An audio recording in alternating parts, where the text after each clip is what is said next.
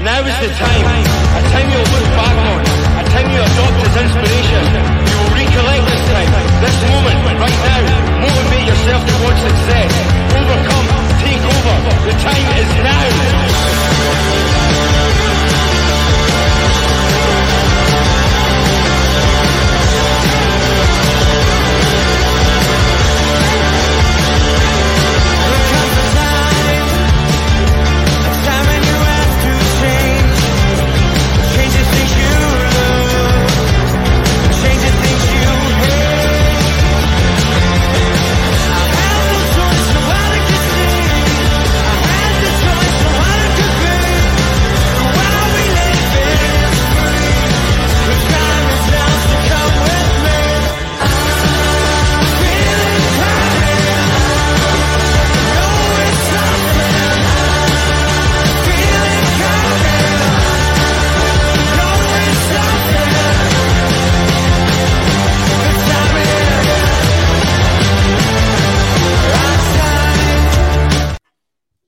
Hello. We are back. We're not all smiley faces, but we're back anyway.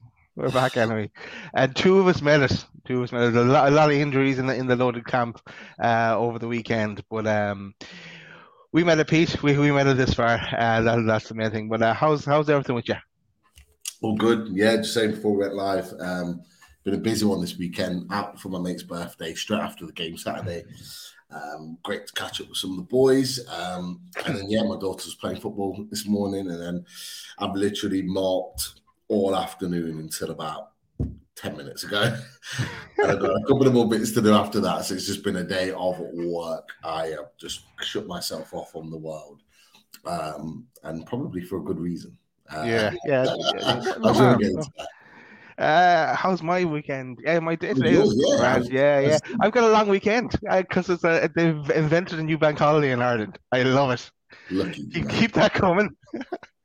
So yeah, we have tomorrow is I think it's like a St. Bridget's Day, a bank holiday thing that they've got going on. I don't know. I'm just taking it anyway. Take what we're given. So delighted with that. So an extra day off, a shorter week, so all good. But let's get into this game. Right, I'll do a very quick run through because some people like the run throughs, some people hate the run throughs. So we'll just kind of refresh this because it did happen. Sorry? It's tradition. It's tradition, yeah. Right. We started off. And actually, first of all, we look at that. We look at the team news. Team news was as follows. I suppose the big question mark was who was going to start instead of Bruno, and ASM came in, and Joe Linton pushed back into midfield.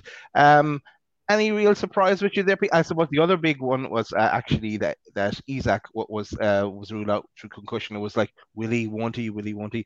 Gordon was on the bench, no Ashby on the bench.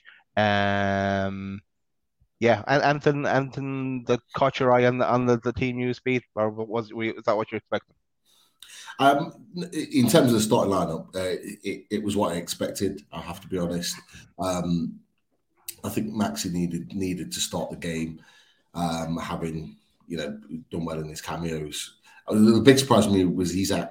I genuinely thought he would play, but clearly the concussion protocols is that if you come off for it, even if it's a slight concussion, it's that you still have to follow the protocols of 7 days or so. So he'll be back for Bournemouth. Not worried, but yeah, it was a bit of a blow in my opinion. And it could have been a totally different game if we had Bruno. We knew we were going to be missing him. We were going to miss him for 2 more games. And Isaac either off the bench, just something to mix it up. It could have been. I think we would have won the game if they had been available to us. But we have to go what we had. Then this is the team news for West Ham. Strong side out for West Ham, who are battling relegation, and they did put up a great fight on the night in St James's Park. Right, let's get into it. First minute. Yes, Willock had a goal ruled for put the ball in the net, but Miggy's ball was over the line when he crossed it back into him. When I was watching it live, I thought yeah, that it did look like that, like he touched that the ball went over the line. I think it was Texter Martin at the time because he wasn't seeing it live, and even though they celebrated like if it was going to stand, but no arguments there really. It was definitely over the line. Yeah, 100%. Like, no matter how frustrated we were, it was We're over. not getting away with that. Yeah, but great bit of play. Got to be honest. Yeah, it was to begin with. Yeah, just a shame, but it is what it is. Yeah.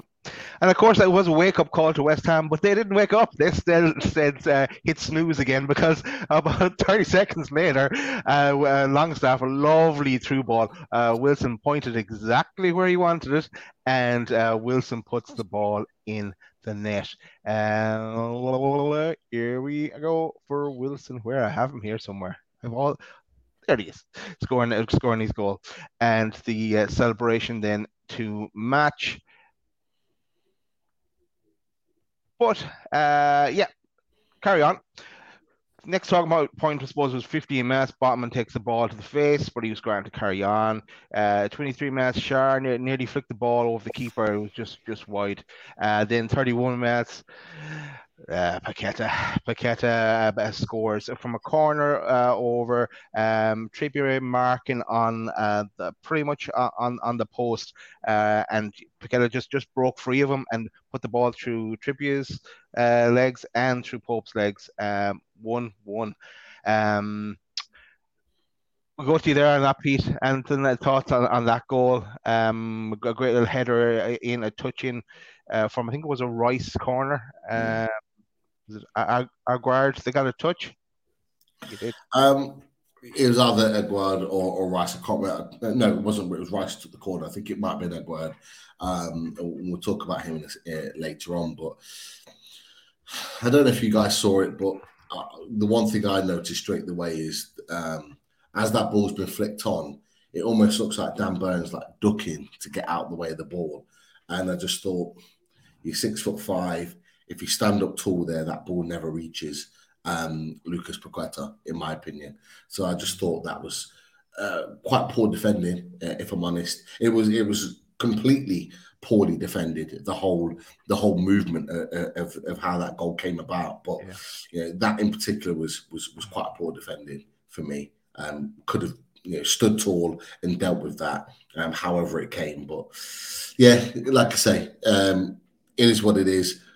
Finish at the back post. You could argue Trippier was marking him. Trippier goes back to his post, which normally is his job as soon as the ball comes in.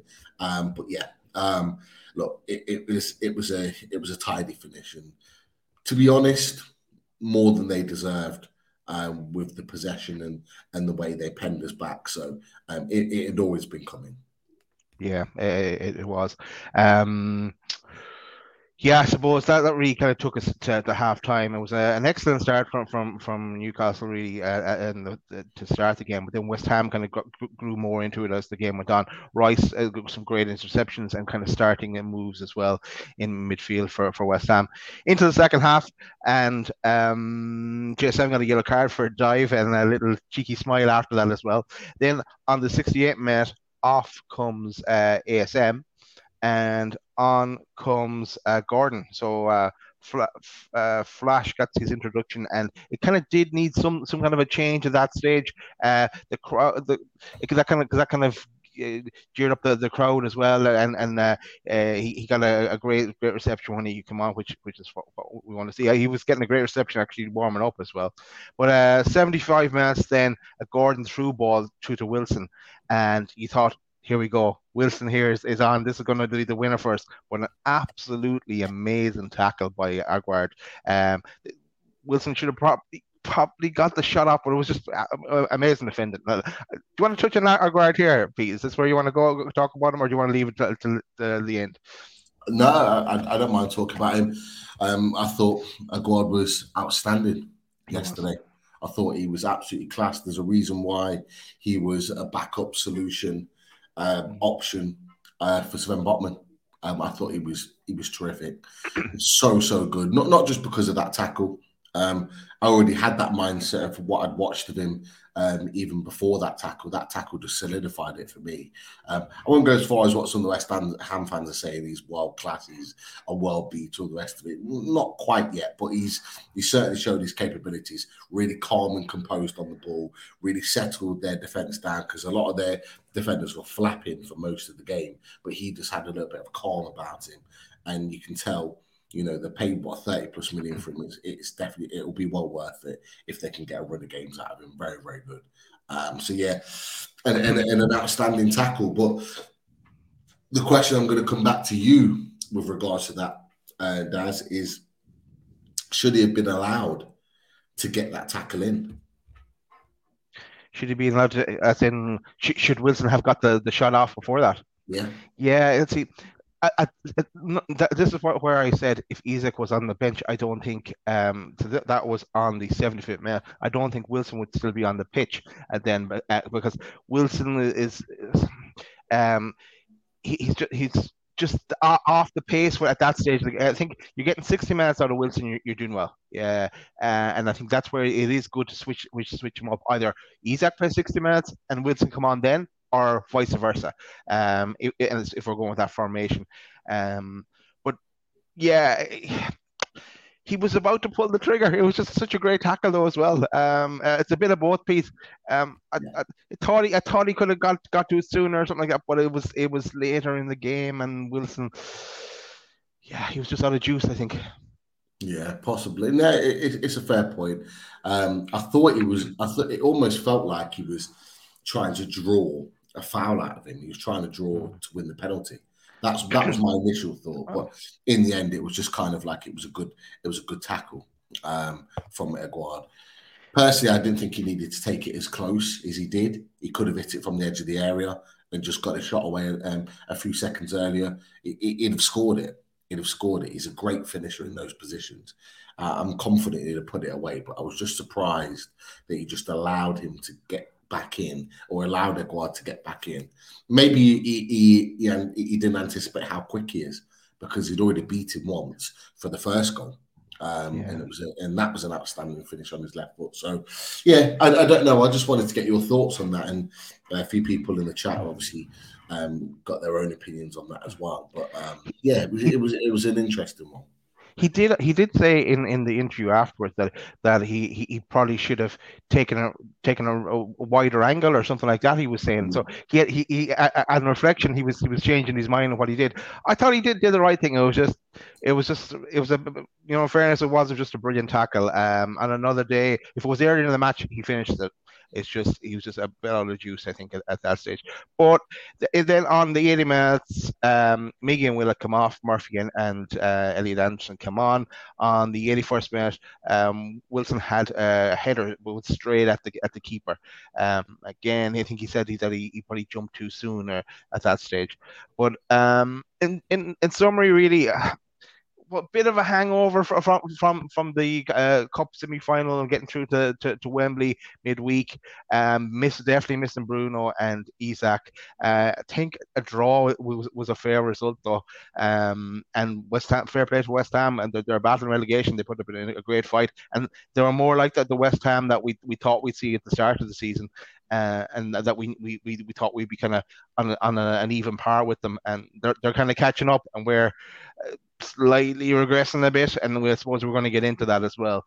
But yeah, I thought draw, fair result, full time, 1-1. Yeah, no. Look, it was for me. It was a fair result. I think both teams deserved a point for the way in which they played in certain pockets of the game. It's very clear that we dominated possession. For most of it, I think we had something like 63 possession overall. We had more chances on goal, so we did all the right things. But if you're at home and you can't break a team down, then really you don't deserve to take 3 points home. It's as simple as that. And let's be honest. And look, if you disagree, that's absolutely fine. I'll get your thoughts on this, Daz, as well. Like West Ham showed yesterday that they're not a team that should be fighting relegation. They've got too many good players in their team. Too many. I agree. I agree. No way they're getting relegated. There's a few teams there you can rule out that are getting nowhere near relegation. Okay, they've had a bad start to the season, bad first half of the season, Yeah. but they're not going to be nowhere there. And when we look at the league table, we can rule those out, if you want. Leicester as well, of course, had a great win yesterday away from home. Wolves had a great win, against Liverpool. But yeah, I agree. Yep, draw fair result. Like, of course, we were to play them away from home earlier in the season, but we have that to come as well. So if we have a full strength team, I think we could do more damage against them. But we have to settle for what we got. Well, what do you make of what Foxy put in? And he's not the only one to make it. He's not the only one to make a point about the 2 yellow cards. David Cook was also mentioned about if he gets another 2 yellow cards, he misses the final, the cup final. But he's just put on there, what a shocking dive from Joe Linton. Probably missed the cup final now with 2 league games still to play. Yeah. A great performer, but zero discipline. Like, what do you make of that with Joe Linton? We'll get into his score later on, I'm sure, when you go to it in a second. But just what did you make of that in isolation, that particular incident? Yeah, it was a blatant dive. Yeah, look, you have to give a yellow card when it is a dive. So I think if he got another yellow card in the next game, then I wouldn't play him in the next game because we need him for the cup final then. So and I know we need him against Liverpool as well, but still, yeah, it'd be too risky. Then you need him for the cup final. I would actually rest him, and I know we will be missing Bruno as well, but that all leads back, Pete, to our semi-final second leg match day live, where we're celebrating we're gotten to Wembley, but also we were like, shit, no Bruno for 3 games. Shit, we're not after bringing in a backup, but letting Shelby go. So we could see that there was going to be trouble ahead, and because these games that we have, that there's no easy game. Even the Bournemouth game, Bournemouth did well against Brighton. I was watching the highlights of match of the day this morning, and they did well. Brighton are class, and they stuck it to it, and then they have 1 or 2 new signings as well. So it's not, and we're away from home going to Bournemouth next Saturday. So not going to be easy with no Bruno, but hopefully Isak will make the kind of difference there, and maybe even Gordon from the start. And I'm sure we'll get into that topic as well. But yeah, he can't get another 2 yellow cards. He can't miss the cup final. No, it's true. I mean, look, for me, the most important game right now is the Bournemouth game. And look, I'm sure you're going to put the league table upon it in a second. We're in it now. We're in the thick of this right now. We've been sitting comfortable for a long part of the season where we've been 5, 6, 8, 9 points ahead of those potential rivals, dwindled down to 5, then to 3. And now we're a point ahead of Tottenham, as you can see. Albeit we've got a game in hand, but we are now in the thick of it. You've got Brighton that are coming up behind us, 6 points behind. They've got a game in hand, and that could be 3 points. Brentford are putting results together. Fulham are there or thereabouts. You've got teams that are putting results together week in, week out, and we're not at the moment, not the way in which we want to. So we are right in the thick of it now. And the reason why I wouldn't drop Joe Linton for Bournemouth is because we need to win the Bournemouth game. We need 100%. It's massive. It's another massive game.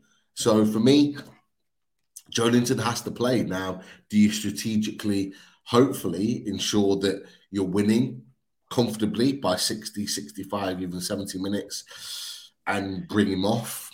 That would be the ideal situation, but You'd want to be 2-0 up there, Pete, before you bring him out. I wouldn't trust being 1-0 up to take him off, and I definitely start him against Brentford. But what I was thinking is if he got a yellow card, against Bournemouth, if he got another yellow card against Bournemouth early in the game before he had the chance to take him off, then I'd consider rest him for the Liverpool game, because there's that danger. Then he can't miss the cup final. But no, I agree with you. The most important game is this next game against Bournemouth, and Eddie Howe hasn't had a great record against Bournemouth. He's got a lot of draws against them. So and we're going to them as well. So yeah, it shall be interesting. But and when it comes to the league table, I'm just looking at the top six now. I'm not even considering Brentford.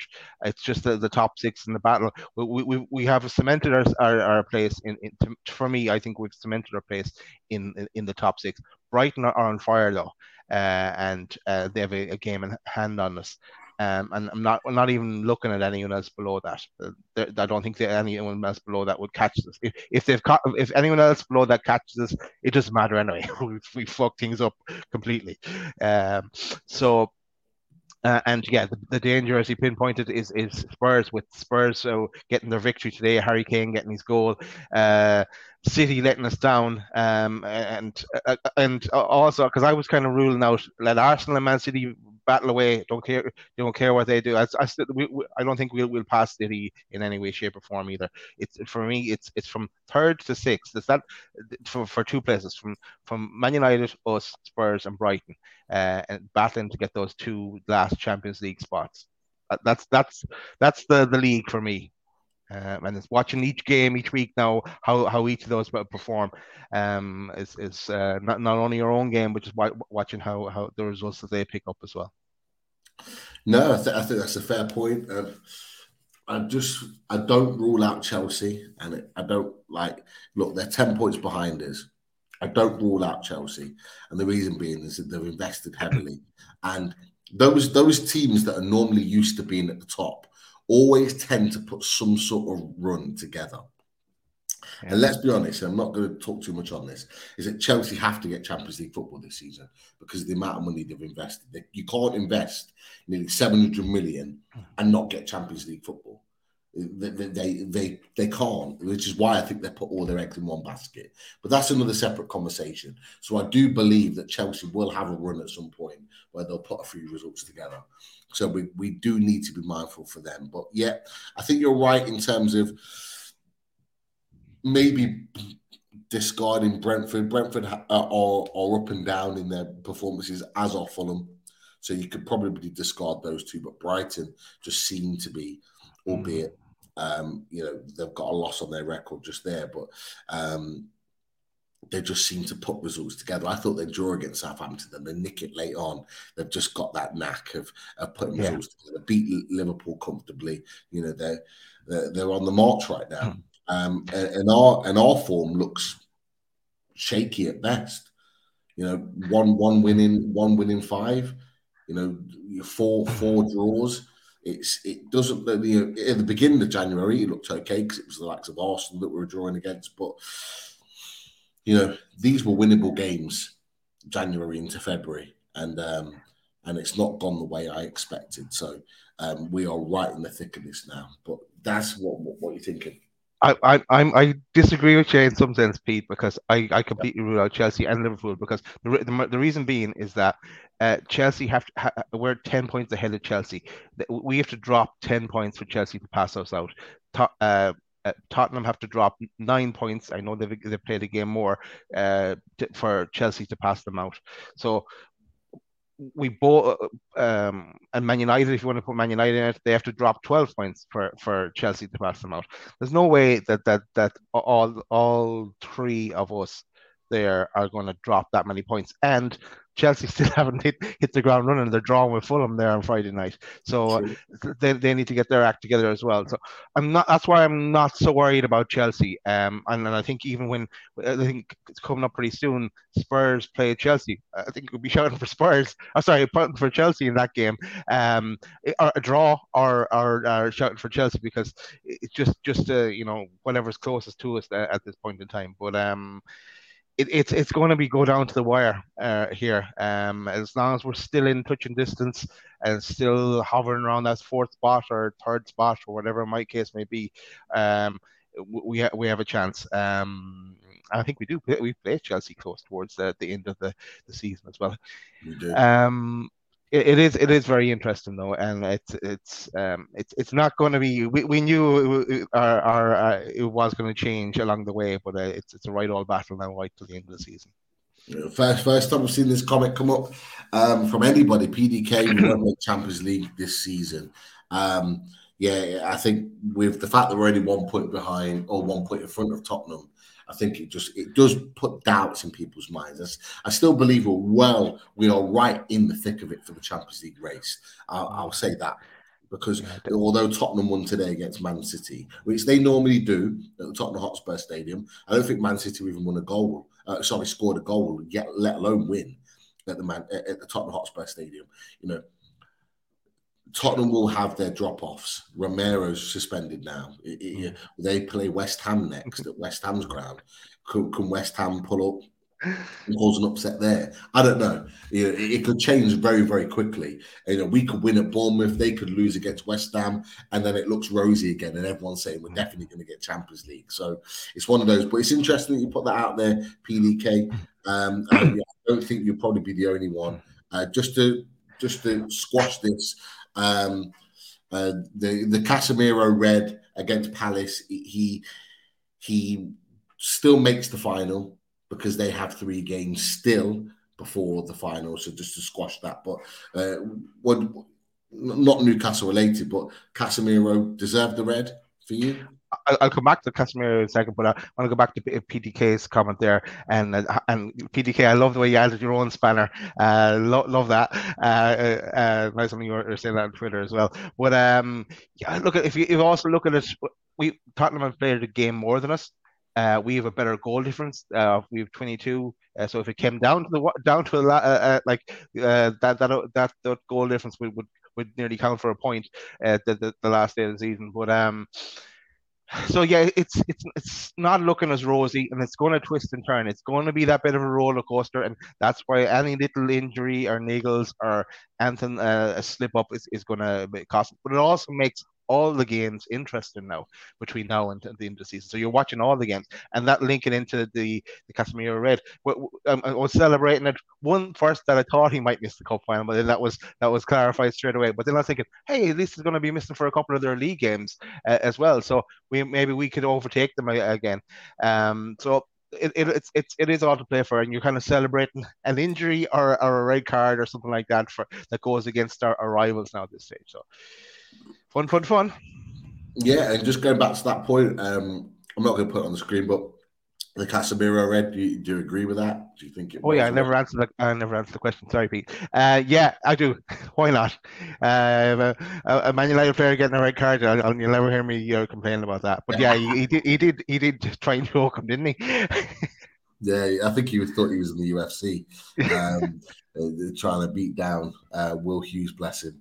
But yeah, 100% a red card, no question about that. And a couple of my mates that I was with last night that are season ticket holders at Man U, they were at the game and they didn't see it very well, but when they saw it, when I showed them a bid, they were like, yes, it's a red card, you can't argue it. Just like you can't argue the Bruno one on Tuesday. But Alan Thompson comes up with, Pete Daz, we're going through a slump in results. Daz, if this is our slump, would you complain if this was considered our slump? No, because we're still getting points, and we scoring the odd goal, not as many as we'd like. But if this is our slump, and then we come out of that and get going again, if Miggy comes back and starts firing, if ASM can. We're going to get onto ASM. I know earlier. Can find something. Is able to do the defensive work and get his attacking work back to his maverick status back. I think we could get some. Gordon coming in is a big boost, and he looks lively. I'd probably start him the next day. So yeah, we can get out of this slump. Great to see Wilson score a goal. The drought is over. Before that, he hadn't scored in the league anyway since the Villa game in October. So yeah, um, Bournemouth is probably the perfect game to try and get out of that now and get a win, and that would take us into the Liverpool game. Yeah, no, it's interesting. Some of these conversations in the chat are really, really interesting. I mean, you got Alan Thompson saying unbeaten in 16. We are, which is outstanding. We're the team that have lost the least amount of games this season after Arsenal got beat against Everton and Goodison.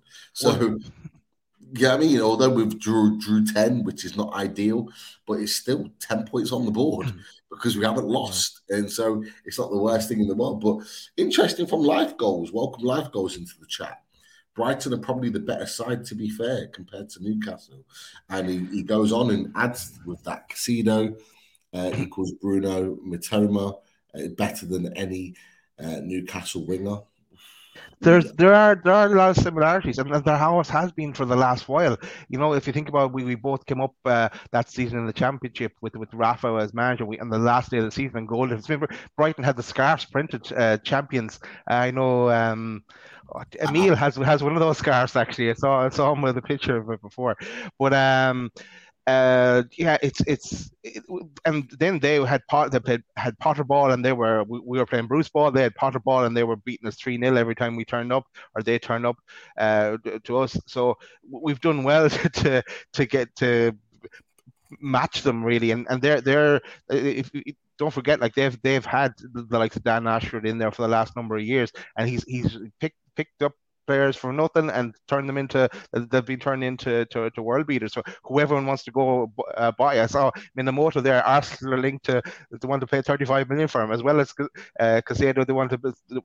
The 70 million was rejected in January, so clubs are being in for more than that come the summer. So yeah, they're a decent side. It'll be a great battle when we do play them, but I wouldn't say that they're better than us yet. No, I don't think so. I think, you know, they've played some good stuff, but so have we. They've had some dips as well, and to be fair, Charlie makes a good point. Charlie Hotspur, Brighton will have another dip in form. They always do. You know, they've had their dips earlier on in the season when we were flying high. We're having our dip now, and you made a really good point, Das, and I agree with it, is that we're still picking up points. We are still picking up points, even though we're not playing well. And there will be an upturn to our form. There's no doubt about it. Especially now, all the cup and extra games in the cup are out the way. We've only got one additional game, and that's the cup final, because we've earned the right to be there. All the other games are going to be week in, week out, unless we've got the extra game, the game that we owe back against West Ham away. That'll be a midweek game. But one midweek over the course of the season, we are going to get form at some point. We'll have the Brighton game as well that's going to be rescheduled. But the other thing, Pete, is that if you look at those teams above us, they're all in Europe. As long as West Ham, they're in Europe too. So they that's when they were all in Europe. This earlier in the season, we were putting the results together week on week in the Premier League. So there's nothing to say that get through these next two games, have the cup final. Let's enjoy that, and then get back our heads back in the game to try and get the top four. As in fourth spot would be perfect.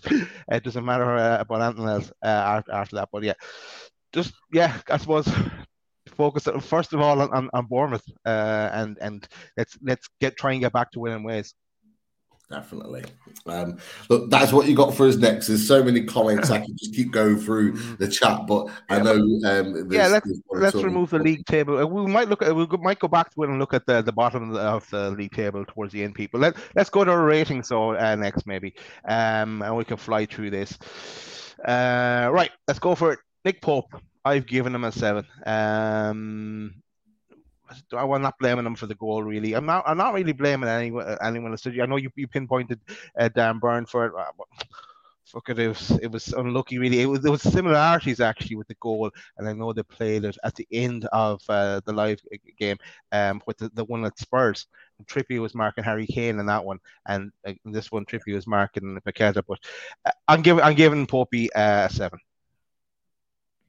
Yeah, I was 7.5 for me.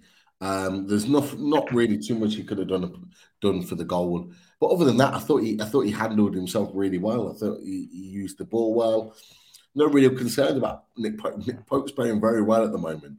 I'm very, very comfortable with him being between the sticks. So, yeah, 7.5. Lucky, really, to not get another clean sheet, if I'm honest. Yeah, and he's unfortunately his record in the league is broken, but hey, he can start another one. Yeah. Right, trips. I thought trips again was class. It just everything goes through him. He's just so pivotal to us. Along with Bruno, everything going through him in the middle. But when Bruno's not there, he kind of even highlights it a bit more. Okay, I know he was marking Paqueta for the goal. It was just Paqueta got very lucky. We went through two players' legs for that to win. I'm giving Trippier an 8.25. Jesus, 8.25. Yeah. He's going for it tonight. Jesus Christ. Yeah, I was gonna give him an 8. I actually thought he was better defensively yesterday than he was going forward. I felt on the ball he wasn't as strong as always, particularly in the first half, giving the ball away really cheaply, which was a common theme across the team, by the way. It wasn't just Trippier. Yeah. But I thought, yeah, he could have been better with the ball. Deliveries, I might sound harsh here. Please tell me if I'm wrong. If you don't agree, that's absolutely fine. But I think his deliveries need to be better. Not just from free kicks, but corners. And we get a lot of free kicks, probably just inside the attacking, the opposition's half, where we kind of loft them into areas. We get a lot of set pieces in games. You know, we almost play for set pieces, but we don't maximize them. And I think we need to work on something. We need to work on something because for the amount of set pieces we get, we don't score enough goals. And it baffles me because you look at our players and they're all 6 foot plus. Burn 6'5". You got Botman probably 6'3". You got Shaw who's 6'1", maybe 6'2". You got Joe Linton in the 6 foots.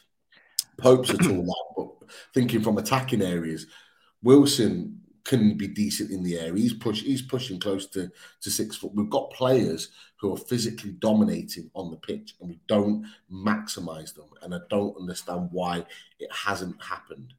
It's a good point, Pete, because you would think with the likes of I'm picking out Botman and Byrne especially, you would think that we'd get more of a head on and score more from headers from balls in the box, but yeah, I don't know. We'll move on. Let's go to Shar. For me, Shar, I think Shar needs to get hit in the head more often. He plays better when he gets hit in the head, and he's a risk of concussion, and he always seems to play better. But I'm giving him a 7.5 for me, Shar. Yeah, no. Shaw, 7.5. I'll go with. I actually thought. I mean, defensively, Shaw's always good. I thought he handled Mikel Antonio quite well. Mikel Antonio tried to be really physical with him, and I thought he dealt with it very, very well. But the thing that disappointed me about Shaw is his ability on the ball. The amount of times he get the ball away was just not, it wasn't a typical Shaw performance. It wasn't like Shaw. Balls inside into the middle of midfield or just balls like going up and long. It just constantly giving the ball away, and it's just not like him. And it just, it frustrated me at times because we weren't able to build because we just kept giving the ball away so cheaply. 7.5, defensively very strong, on the ball, not at his A game as normal. And there was a time when he got a bit of a knock, and then he took the ball and he ran half the pitch, brought the ball up. So that's what I mean. The more he gets injured, the better he plays. So, or I don't mean injured, but a little knock. He ups his game. Even he just goes. Almost gives him a second or third wind. Is that? Yeah, kind of turns into the Hulk and just goes for it. Yeah. So next up, Botman. I say he got the ball in the face, as I mentioned. I thought I had him down as doing a good job on Antonio as well. I've given him 8. Botman. Yeah, I did too. I agree with you, Daz. 8 for Botman. I thought physicality. If you watch the footballers or listen to the footballers football podcast with Callum Wilson, Antonio, we was talking about how he was going to bully the defenders and all the rest of it. And Botman just came in and said, "Nah, not today," and just kind of just dominated him physically. Didn't let him get a sniff. It's probably the first game I've seen Mikel Antonio not be able to dominate a centre back through sheer strength, because he's a big, strong lad. Yeah. But so is Botman, and I loved it because he didn't give him a sniff. Good on the ball, big and strong, spot on. 8 for me, standard 8. Would have been higher if he got a clean sheet, but yeah, again, didn't put a foot wrong. Really impressed with Botman. Good stuff. To be fair, like I say, defensively, really impressed with Shaw. Very good defensively, but just on the ball, Botman was a little bit better in moving us and progressing us forward than Shaw yesterday. And of course, Wilson didn't celebrate in Antonio's face like he said he was going to do in the podcast. So that's probably a good thing. We don't want another yellow card. He'd have never got away with that. No. Right. Burn. I give him Burn 7.5. Yeah, I don't have anything else written down for Burn, but yeah, 7.5. I've given Burn a 7. I think that was probably one of the. I don't want to use the word worst because it wasn't like a really, really bad performance, but it's probably a dipped performance for him yesterday. I still go back to that corner. I've just watched it back again. There is a duck as the ball comes in. If he stays up right, he gets it. Although there is a flick on, but I still think he should be getting onto that. For me, and this is going to go on to my further conversation, he doesn't offer anything. It just doesn't offer anything in terms of an attacking threat. And I think that really hampered us yesterday.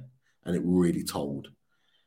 Defensively, I think I'm looking at some of the stats. He won 10 out of 10 aerial duels, won 10 headers, 10 out of 10 headers. Defensive side, no problem, but we need more. We need more from a left back, like what Trippier gives from an attacking sense, where how he pushes up the pitch. We need that from that left-hand side, because if it doesn't work on the right, we need it from the left, and it just doesn't offer it. And I think it's very timely that Matt Targett is back in training. That's what I was about to say. He's back in grass. Yeah, I do think at some point, not necessarily next week or the week after or whenever, I think at some point down the line we're going to need to freshen it up. That's just my opinion. Yeah, and even freshening it up in game, just a different option, and I'm sure it'll lead us in then to the summer. And yeah, we probably should be looking either at new left back or getting the likes of Alex Murphy involved, because that's where he can play centre back, left hand centre back or left back. So maybe someone that could get in there. And I think Lewis is gone as well. Let's move on off the defence into the midfield. Longstaff, Longy. I've given Longstaff an 8. I thought he did really well. I thought there was no Bruno in the middle, of course, so he had to compensate. I thought he had a good solid game. 8. Longstaff, I don't think he had a great game. No? I'll be honest. I'm not going to put him too much lower than you, but I don't think he was overly great. And look, what we've talked about him very positively this season. I think he wasn't. He looked tired, maybe, but he wasn't at the races as much. I give him a 7.5. His use of the ball wasn't as good as what he's normally is. Wasn't effective within his defensive positioning, and that's something I'll come on to in a second. To expand on that, I thought his positioning in game was not good at times. Was actually really, really poor, and it actually gave it gave West Ham a lot of confidence, in particular in the first half, to really drive forward. He got caught out of possession quite a bit. And and it wasn't good for the team. And yeah, just his use of the ball just wasn't great. So for me, 7.5. Not at some of the levels that he's shown recently, in my opinion. Cool. Maybe I just go interrupt the ratings for a second because I see that Yano has a comment here about, and he also sent it to me on Twitter about Paqueta being offside. So yeah, so when that ball is played in, he does look like he's in kind of an offside position, but he's also off the pitch as well. Yeah. What did you make of that? Because it was never talked about in the game, and VAR didn't look at it around like that either. I was always of the mindset that if you're off the pitch, then you can't be offside necessarily in play. Now, I don't know the rules on this. I could be wrong. And that's probably why he wasn't considered offside, because he wasn't in the field of play. When he's come back in at the point afterwards, he's then in play. But if there's a defender behind him, then he's obviously active and onside from that point. I don't know the ruling on it. But look, how many times have the referees not been aware of the rules, and how many times have players had to point them to the rules? And if the players didn't know it in game time, which is clear that the Newcastle players didn't, we're not gonna call that. So it's one of them with its. If it is true and he was offside, it's one of them that they've been very, very lucky with. But I don't believe, just thinking out loud, I don't believe that's the case. I do believe that he was because he was off the field of play. He wasn't, or he can't be considered offside. I know that in the picture that Yano had sent me, it does look like he is offside, but it's just the way it played out. And how lucky did he get going through two players' legs? Anyway, let's move back to the ratings. Willock, and he was replaced by Anderson on the 80th minute. I've given Willock a 7.5. I'm going to give Willock a 7. I don't think Willock played well today. Yesterday, sorry. I think that was one of his most disappointing games that I've seen him play. Other than, albeit the first minute where he scores a great goal. Yeah. Ends up being ruled out as a fantastic piece of footwork to turn the defender back in on his right, bang, straight into that far corner. It's a lovely, lovely finish. And he had a sore leg at that time as well. He was holding his knee right before that. Yeah. I was worried. I genuinely thought he got a knee injury, and then all of a sudden he pops up with that and he celebrates as if everything's hunky-dory and he's all good. But it's almost like at that point, that's when he stopped playing. I have a real issue and concern with Willock long term. Not his running, not got an issue with that. His work rate, not got an issue with that. His directness, haven't got an issue with that. It's his ability on the ball, his ability to find passes, his ability to link the play. I have a real concern about it. We saw it Tuesday night when he plays that blind ball into Shea Adams, and Shea Adams gets the goal back because he doesn't look nowhere near as comfortable on the ball as any other Newcastle United midfielder. And he hasn't got the confidence or maybe even the ability, I don't know, to find passes that we are going to need at the level that we're going to. He's got the work rate, he's got the drive, he's got all the other bits to his game. But I genuinely feel that if he doesn't improve his ability on the ball, his touch, his passing, his range of passing, his tight passing in tight areas, that is going to hamper him moving to the next phase. I genuinely believe that, and this is not based on the West Ham period. This is not just based on the West Ham performance. This is based on what I've seen of him over the course of the season, because he just doesn't look comfortable with the ball. I don't get it. Maybe it's just a trait that he's just not developed yet, but he needs to very soon, because we've got players in midfield that are all very comfortable with passing the ball and being comfortable in tight spaces with the ball at their feet, and he's not. For me, next season, he's a squad player, and he's a great impact player coming off the bench. And it's just coming back to me as well. I was, because in our chat, I was saying, calling to give Anderson a run out for the last 20 minutes or so, because I just thought, we need to freshen it up. So I agree with you. He didn't have the greatest of games. Let's move on. Let's go to J7. I've put J7 down as a 7.75. Um, uh, yeah. What your thoughts there, Pete? My man of the match, easily for me, Joe Linton. So. And I've given him an 8.5 because that's the highest any of the players on the pitch will get. And the reason why he's not higher is because of that god-awful dive that he did in the second half. It's the only reason he's not been given a 9. And the reason why I put Joe Linton as my man of the match is because he was an absolute man-mountain. The guy he was playing like he was two players on the pitch. He was outstanding. And I just love him in the centre midfield. I don't want to see him out on the left again. I don't want him even to be considered a left-sided attacking forward anymore. He is a central midfielder. As part of that midfield three, he has to be in there. He is so good. He outplayed Paqueta, and he stood up and was equally as good as, in my opinion, the other best player on the pitch in Declan Rice. Declan Rice was outstanding. Right, if anyone says that Declan Rice is shite, go and watch that game back. He was unbelievable. If we had the money, if we could afford him in the summer, I would love nothing more to bring Declan Rice to Newcastle United. I don't think we can afford him personally. Hang on.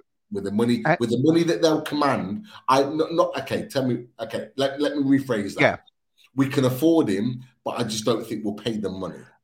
But at the same time, I'm sorry to put in, Pete, but as the game was on, I was thinking as well. Right, Chelsea, they've spent all this money and they've trying to sort out the midfield because you have three big players that are going to be going in the summer. You have Moise Caicedo, you have Jude Bellingham, and you have Declan Rice. I imagine all three of those are going to be on the move in the summer. Like Arsenal can't buy all three. Liverpool can't buy all three. Chelsea can't buy all three. You know, Man City, will they go in and try and take one of them? They brought in kind of Phillips there, who hasn't really worked out as well. But I don't think one club will buy two of those. So either. So the one of them might be up for grabs. Yeah, no, I agree with you. And if we're in the Champions League. If we get Champions League, will we be in the race for players like that? I think it'd be mad if we weren't. But I just think the money that will be banded about for some of those players will just be too great for us. Not that we can't afford it, and I was wrong when I said we wouldn't be able to afford it. It's whether we would be willing to pay that sort of money for those players, and it having and hampering the rest of our window in where we need to strengthen. Because let's be honest, there's probably 5 or 6 players at least in that squad, in the whole squad, that need to be shipped out. So there's players that need to come in other positions. So going out and spending a huge load of money on one player in one position isn't probably viable for Newcastle United at this stage. But if you want that, if we could get that player at a reasonable price, definitely. Declan Rice was outstanding. Such a good player. Such a good player. But the reason why I say is that Joe Linton, going back to the point, Joe Linton and Rice were the two outstanding players. They were for very, very different reasons. Declan Rice is calm and control on the ball. The way he drives into midfield with the ball and he makes things happen. I loved it. I love watching him play because he has an elegance about the way he plays. Joe Linton there's no elegance about him. He's all hustle and bustle. He's just like a brick wall, bang. I'm going to go through you and I'm getting the ball as well. And he presses so high, so well. He made Paqueta look average. And I don't think Paqueta played well personally, in my opinion, not to the level that I've seen him play. Yeah. But if the two Brazilians coming up against each other, Joe Linton was the better of the two. There was no doubt about that. And he was definitely our best player. And at times he was playing as two men. The amount of ground he covers. You could almost argue that, it was a horrible dive, but he was trying to win something for Newcastle because he was driving us forward with the ball and he was trying to make something happen. But very, very impressed with Joe Linton in that midfield three. And it's great to see him back there. Yeah, and it's just because I've gone off on a bit of a tangent now, so maybe I'll finish what I was going to say as well. Is that if we just bring up the league table, because in the race, in my fairy tale race here for Rice, Jude Bellingham, and Moise Caicedo, I don't see Liverpool or Chelsea getting Champions League. So there's if we were to get Champions League, I'd say why not? Why wouldn't we be able to get one of those in? And that's and we go big in the summer, but. That's fairy tale stuff at the moment. Right, back to where we are, back to the ratings, and we go to Miggy. Miggy again. I absolutely love the way himself and Trips link up. The telepathic knowledge of where they're going to be. Miggy makes the runs. Look, it didn't really work out for Miggy. He got taken off in the 80th minute. I'm gonna give him. Maybe I should up my Joe Linton rating to 8 and give Miggy the 7.75. So because I don't think Miggy was on the same level as Joe Linton either. So yeah, I'm going to give Joe Linton the 8 and give Miggy 7.75. Yeah, Miggy, I'm also going to give a 7. I don't think Miggy played well. I thought he was poor. And I'm not going to say I'm concerned about his performances, but I need to see more from him, is what I'm going to say. I need to see more from Miggy. I'm not expecting the goals every game. I'm not expecting him, if he doesn't score, he's shit. That's not what I'm saying at all. But there is elements to his game that have just dropped off. And it's a worry for me, personally. And I think we need Miggy playing and firing on all cylinders if we're gonna get Champions League football. But that performance yesterday was not good. And he still does all this stuff. He runs, he works. Probably didn't work back as much as he normally does. I noticed his recovery runs were not as good as normal, which is feeding into my opinion of him playing. But on the ball in attacking areas, it's not working right now. And we talked about it, actually, me and you, when we did a review show way back when. And I was worried about teams figuring him out. And it feels like teams have started to figure out how to stop Miggy Almiron playing. And he's going to have to do something different, provide something different. For me, he was not great. I'm going to note something here now, because there's a talking point I'll bring to you when we get on to something else. Because it'll link up well. Right, we'll move on. We'll go to ASM. For me, ASM, I think he's just. We did touch on it before, Pete, myself, and yourself on one of these review shows. He like when the ASM that we had when he got injured in the Wolves game, start of the season, that kind of maverick that would just be so direct and run at everything and maybe head down and go for it. Like he passed one in 4 times. Now he's passing 3 and 4 times. He's doing more kind of defensive work than attacking work. It's kind of like we've lost. He's lost his mojo, or he's that maverick thing in it. And is it a case that not getting at Eddie Howe, but he's trying to play the Eddie Howe way, and then he's losing what he's good at then and what we're expecting from him. And people are saying then they're not seeing the defensive work that he's doing, or he's trying to fit into the Eddie Howe way of playing, and they're expecting the maverick kind of style to him, and they're having a go at him then. So he needs to get that balance though, and that's going to be key for me. That's going to be key for him to be able to stay at Newcastle. Can he do both?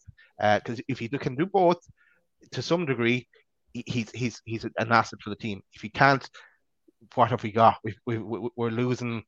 He's not going to be a first team regular for us then. And rating 7.25 for ASM.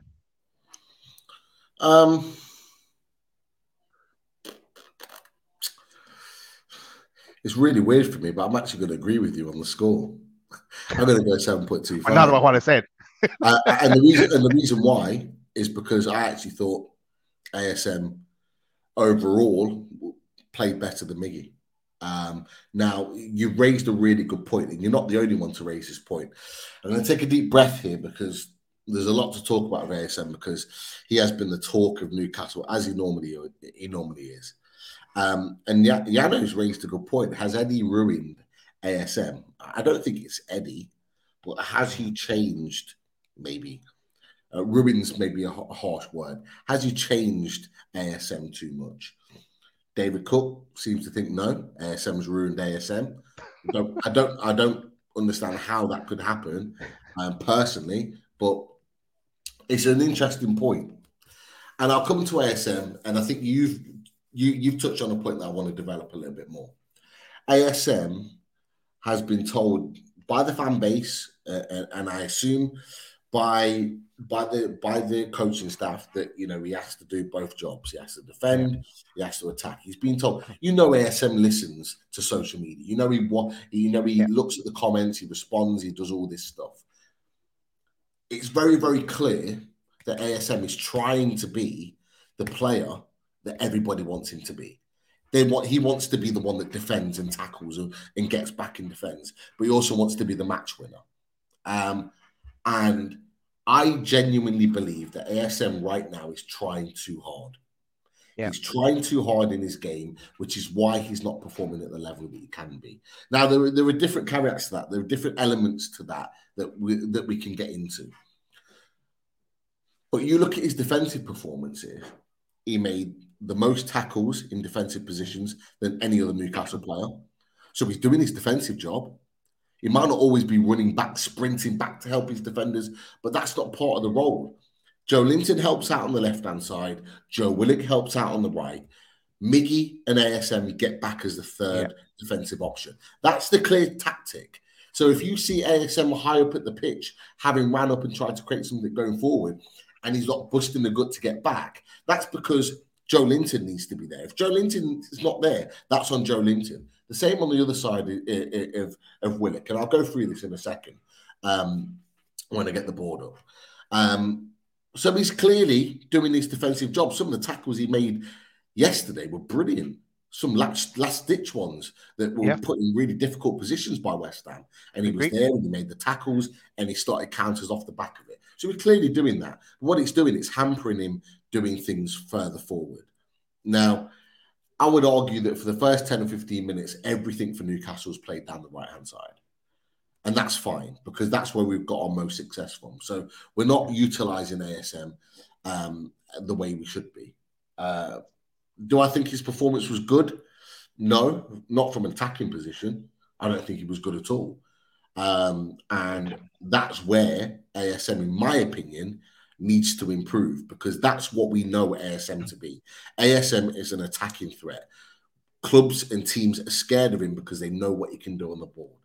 And I genuinely believe he's not confident at the moment. He's lost his confidence. He doesn't play every week. He's coming off the bench. He's trying to prove a point. But I think every player loses their confidence now and again. And I think ASM has lost his confidence now. Now, I'll go to the point a lot of people are talking about and saying, he didn't have a great performance. Gordon did more than him in 15 minutes than ASM did in 70. And I agree with that. I'm sure we'll talk about Gordon. Gordon was very good. But it wasn't long ago that we were saying the same about ASM, coming off the bench, having 15, 20 minutes ago. Yeah.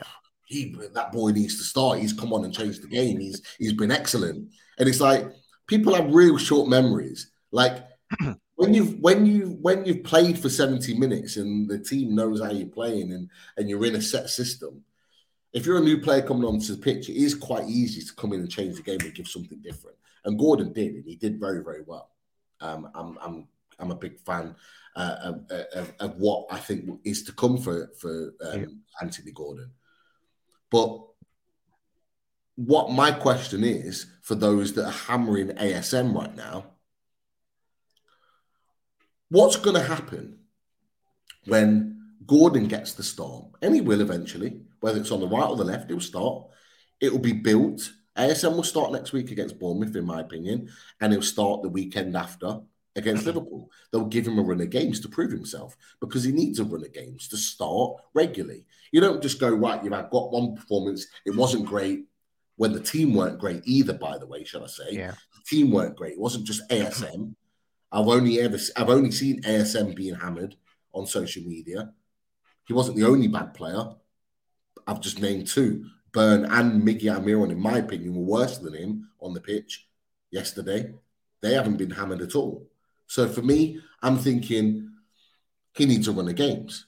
And if he doesn't perform in 3 or 4 games, then yeah, bring Gordon in. Just like we did with Bruno Guimaraes back in January. Shelvey kept his spot, and Botman. Shelvey kept his spot. Byrne kept his spot until the other person won their place back. Nothing's going to change with that. Now, my question is that what are you going to do if then Gordon comes on and starts matches and does exactly what ASM does? We have a bad performance and Gordon doesn't play well. He has a bit of a downer. Are people going to get on Gordon's back and go, I get back to Everton, you're rubbish, we need to sell him, move him on, waste the money, blah, blah, blah, blah, blah. Or are you going to get behind him? That's my question. Are you going to get behind him? Are you going to say, I want him out, get rid of him? Because the one thing I'll say is that Alan Saint-Maximin will leave Newcastle United at some point. Whether it's the summer, whether it's the January 2024 or the summer after that. ASM will leave the club. But nothing's going to change. ASM's not been playing recently. Who's been the hot topic of conversation and the voice of hate? Sean Longstaff. Everyone gets on at Sean Longstaff because he's not the player. He's not good enough. He's rubbish. He misses too many chances. Blah, blah, blah, blah, blah. Get him out of the team. Buy another player that's going to replace him. Nothing's going to change because the negativity, people just like to be negative. And the negativity is always going to be there regardless, right? ASM leaves, Sean Longstaff will be the next one in line. If Sean Longstaff's not the next one in line, it'll be Anthony Gordon. If Anthony Gordon's not the next one in line, it'll be Callum Wilson. There's always going to be someone that somebody is not going to like, and there's always going to be the point of that's the reason why we didn't win. They're always going to be the one that's going to be pointed at. Whereas actually, we need to be getting behind the players. We need to be getting Champions League football this season. We deserve Champions League football this season. And by pointing a finger at one player after the whole team played really poor yesterday, I think is incredibly harsh. On his first start since, August in the Premier League? I think it's incredibly harsh for me. And I think those that are really gunning for ASM, personally, I just think they just don't like him. And that's fine. If you just don't like the player, come out and tell me you just don't like the player, or just say you don't like the player. Don't make excuses. Don't go, he didn't track back. He didn't track back twice in the game, so therefore he's deflecting his defensive duties.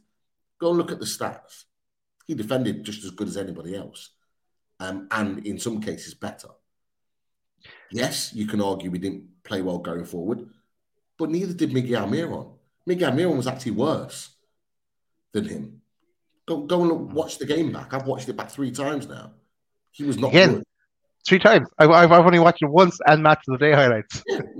but this is me. This is me. This is not because I loaded. I've said it before. It's not because I loaded and what we do here. This is me. I always do it. I always watch back games. I watch back players. I watch back how people perform. Miguel Almiron was no different or no better. In fact, it was worse, in my opinion, than ASM. But ASM gets the heat. Why?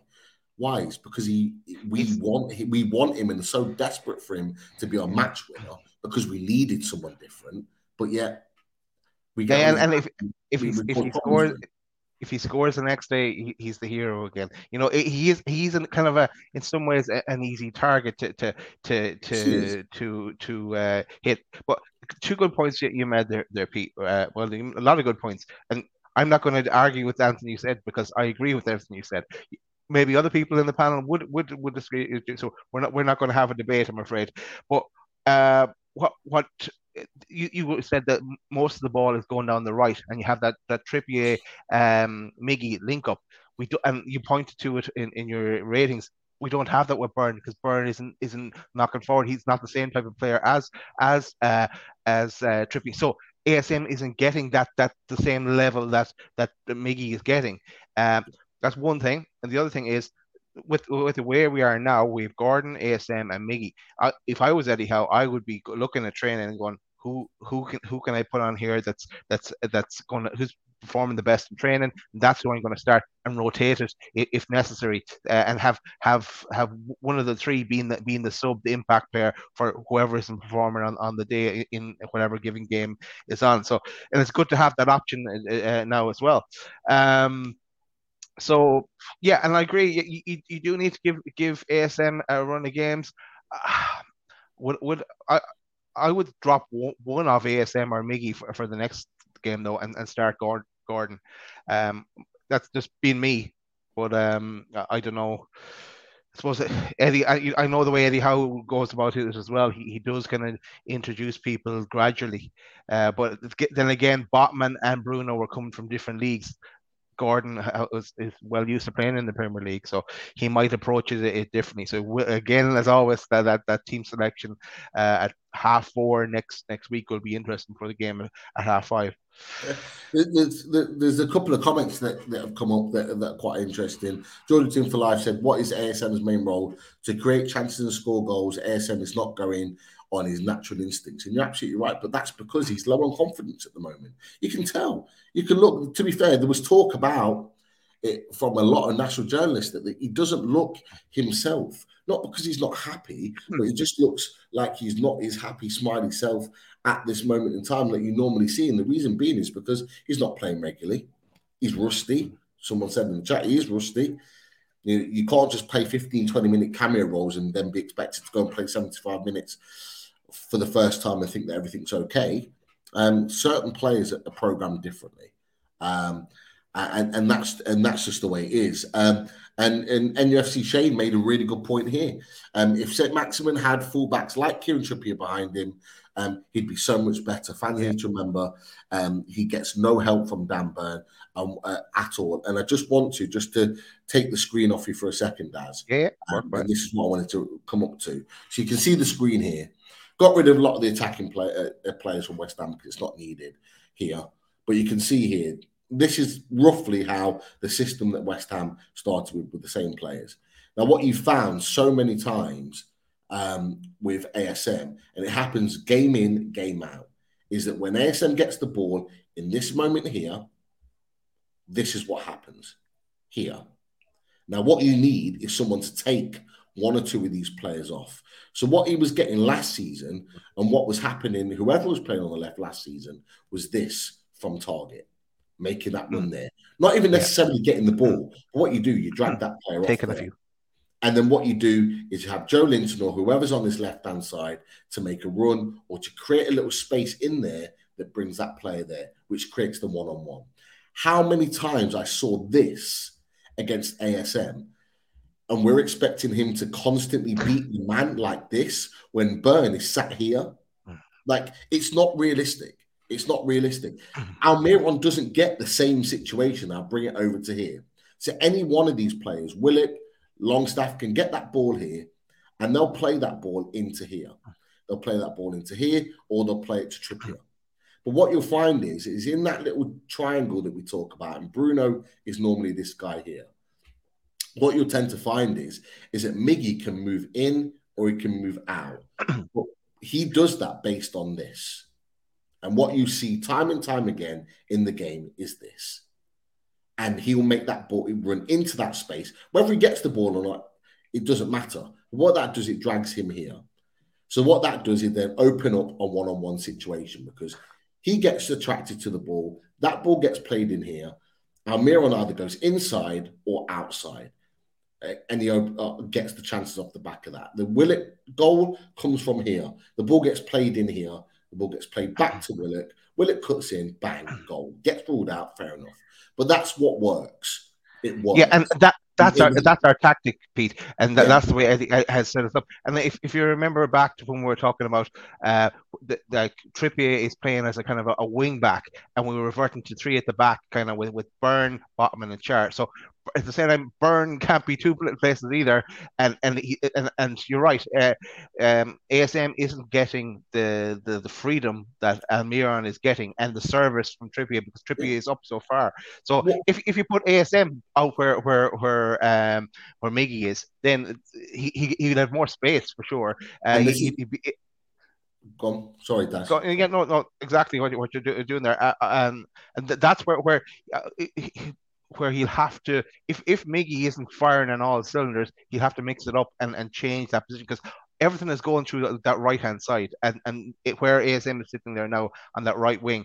So whoever is playing, whether it's Miggy, ASM, or Gordon in the future, that's the key. That's the pivotal point in our team. That's where we've got our points this season, if you think about it.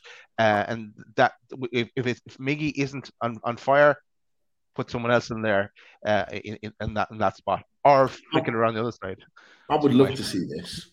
I would love to see Trippier leading and coaching and supporting ASM on this right hand side through a game of football. I would love it, because I think ASM has the ability to do the unpredictable, but he also can make those runs in and behind. But what you then got is, if he gets those runs into this area, is a natural right-footed player that can get the balls into there to Wilson or Isak, whoever. The other side. Then natural wingers is that what you then find is Miggy Almiron here, which, if you remember the Southampton goal on Tuesday, Miggy was here, played the ball back into this space, and this is where Longstaff came onto for the second goal. Yeah. Why? Because he's naturally a left-footed player. And I genuinely believe, yes, there's going to be times where it works, where Miggy plays on this right-hand side, but I genuinely believe that there are certain times in the game, certain pockets of the game where they need to switch. ASM sometimes plays some really good stuff on this right-hand side, has assisted a number of goals on this right-hand side and created moments by playing in this area. And I do believe at some point, to maximise our chances, especially without Bruno, that needs to happen. But this here, against that three, and it's not the first time it's happened, is not realistic. You cannot expect a man to beat three men and not have an outside runner or anyone creating any moments in here, because the next ball in is Joe Linton. And the next ball for Joe Linton is working their way back across, and we're keeping the ball. So that then takes ASM out of the game. So he's only there to receive the ball, to just play it backwards. If he then gets the ball and tries to take on those three men and loses it, who's going to get the shit for that? ASM, because he's lost the ball. But we've lost the ball to three men, and it happens so often. ASM keeping the ball and keeping things ticking over is better than normal. But we don't want him to just do that. ASM is a unique player. That's why we signed him. That's why he was so influential for us under Bruce, because he did the unpredictable. We've lost the unpredictability of ASM because he's conforming to just playing nice, easy, tight football, and we're not allowing him to go and produce the moments possible. And if we need to move him to get those moments, they're moments that could potentially win us a game against a team like West Ham. And that's why I raised the point, because it's not cut and dry that he's just playing shit. It's not cut and dry that he's just not defending. He's doing the defensive side of things much better than he ever has before. And we're not conceding goals off the fact that he's not defending, because he is. But what we're losing is why we signed Anisette Maxim. Yeah. We're losing that spot. What everyone expects. Of course. Everyone expects him to go take 2 or 3 men on and create a moment. But he's not willing to do that at the moment because he's trying so hard. And he's been a team player in doing so. He's trying to conform and try so hard to be a team player. But he's lost his individuality. And if I'll be honest with you, if he's lost, if you're gonna try and conform him and he loses his individuality, there's no point in having Set Maximum at the club. You might as well sell him now. Sell him to AC Milan. Sell him to another club, because ASM's individuality is what makes him so good, and why so many teams, are scared of him, because they are. You hear West Ham players, you hear any other player, they still say, Who's the player that you most fear most at Newcastle? Alan Saint-Maximin, because he's unpredictable, but he's lost his unpredictability. We need to get that back some way, shape, or form, whether it's changing his position or allowing players to play in certain ways that gives him the space to do what he needs to do. But going back to the original point, he didn't have a good game from an attacking point of view, which is why I put him the same as you as a 7.25. But there were players that were worse on the pitch. Someone's put in the comments that Miggy had more touches and did blah, blah, blah, this, that, and the other. He may well have, but he did nothing in the game. So with more touches and more opportunities, he still produced even less than Alan Saint-Maximin. That, for me, makes his performance even worse than Alan Saint-Maximin's, which is why I said what I said.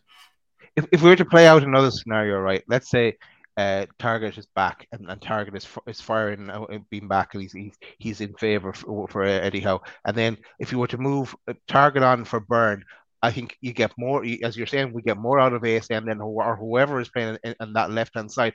But what we'll lose out then is we'll concede more goals, because that's been a massive factor in our season. Is we're so solid at the back, and we're not as susceptible to counter attack because we've three there sitting at the back will mop up everything while Trippier is moved up a bit forward. So it's maybe it's something that having the option in games as well, that that let's say we go a goal behind, or we are in a 0-0 or 1-1 situation like we were yesterday, that you take Byrne off, you bring on Target. The Target would connect more with ASM, and you get more out of that left wing as well as the right. So it's those options that will be available to Eddie Howe as we get into the run in, because we are in that run in now. But no, that's great. Great analysis. This never happens, by the way. I don't know what Yano would got tonight, but he actually agrees with me. Bloody hell! Like, I think the world's going to end. We've got an asteroid coming in the next hour or so. No, we're going to get Champions League, Pete. That's all. There's no spy balloons over us. We're okay. We're okay. But equally, and look, we're fair on this channel. And I'll go back up. There was a couple of comments as well. Hold on 1 second. Sorry, I want to be fair. It's okay, because there's a million comments, and with two of us, it's very difficult. Basically, there was a couple of comments. Craig Lee was saying, don't agree with you, blah, blah, blah, blah. He thinks I've got some sort of rose-tinted glasses on for ASM. I just said ASM didn't have a good game from an attacking point of view. Like, I've not got rose-tinted glasses on whatsoever. And you know what?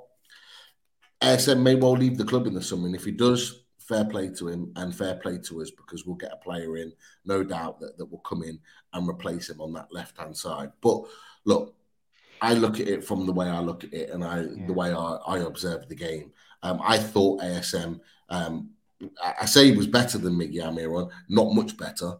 I'll put it that way. He definitely wasn't. But I thought things that he did in the game were better than Miggy. I think, I'll be honest with you, Miggy really missed Bruno Guimaraes. Miggy doesn't perform well when Bruno Guimaraes is not in the team, because Bruno Guimaraes has an understanding with Miggy that Miggy doesn't have with any other player on the pitch. And I think that's why the performance was so poor from him. But look, let's wait and see. Miggy could turn up and have a stormer next week away at Bournemouth, but so could ASM. So let's wait and see. And the other thing, and we haven't even finished the players that started the game yet, but like when Gordon came on, was the 75th minute, the West Ham side that he was facing were tired, or the defense were tired, so he's able to run at them and cut inside as well. But look, we'll move on from ASM. We'll go to Wilson. Wilson for me. Aggression to win the ball, great goal, of course, and pointed to Longstaff where exactly he wanted, and the great ball from Longstaff for him to get to it. Then, though, for me, he's someone that needs to come off after 60 minutes and be replaced by an Isak, or Isak start and then Wilson come on later in the game as well. I don't think he can play 90 minutes now for us, and to the high level, that's the standard that he expects himself and we expect. There was the finish where it was a great tackle by our guard, and the header towards the end on the 81st minute. So all in all, it's great to see Wilson back on the score sheet. Back, the drought is over, but I'm giving them a 7.75.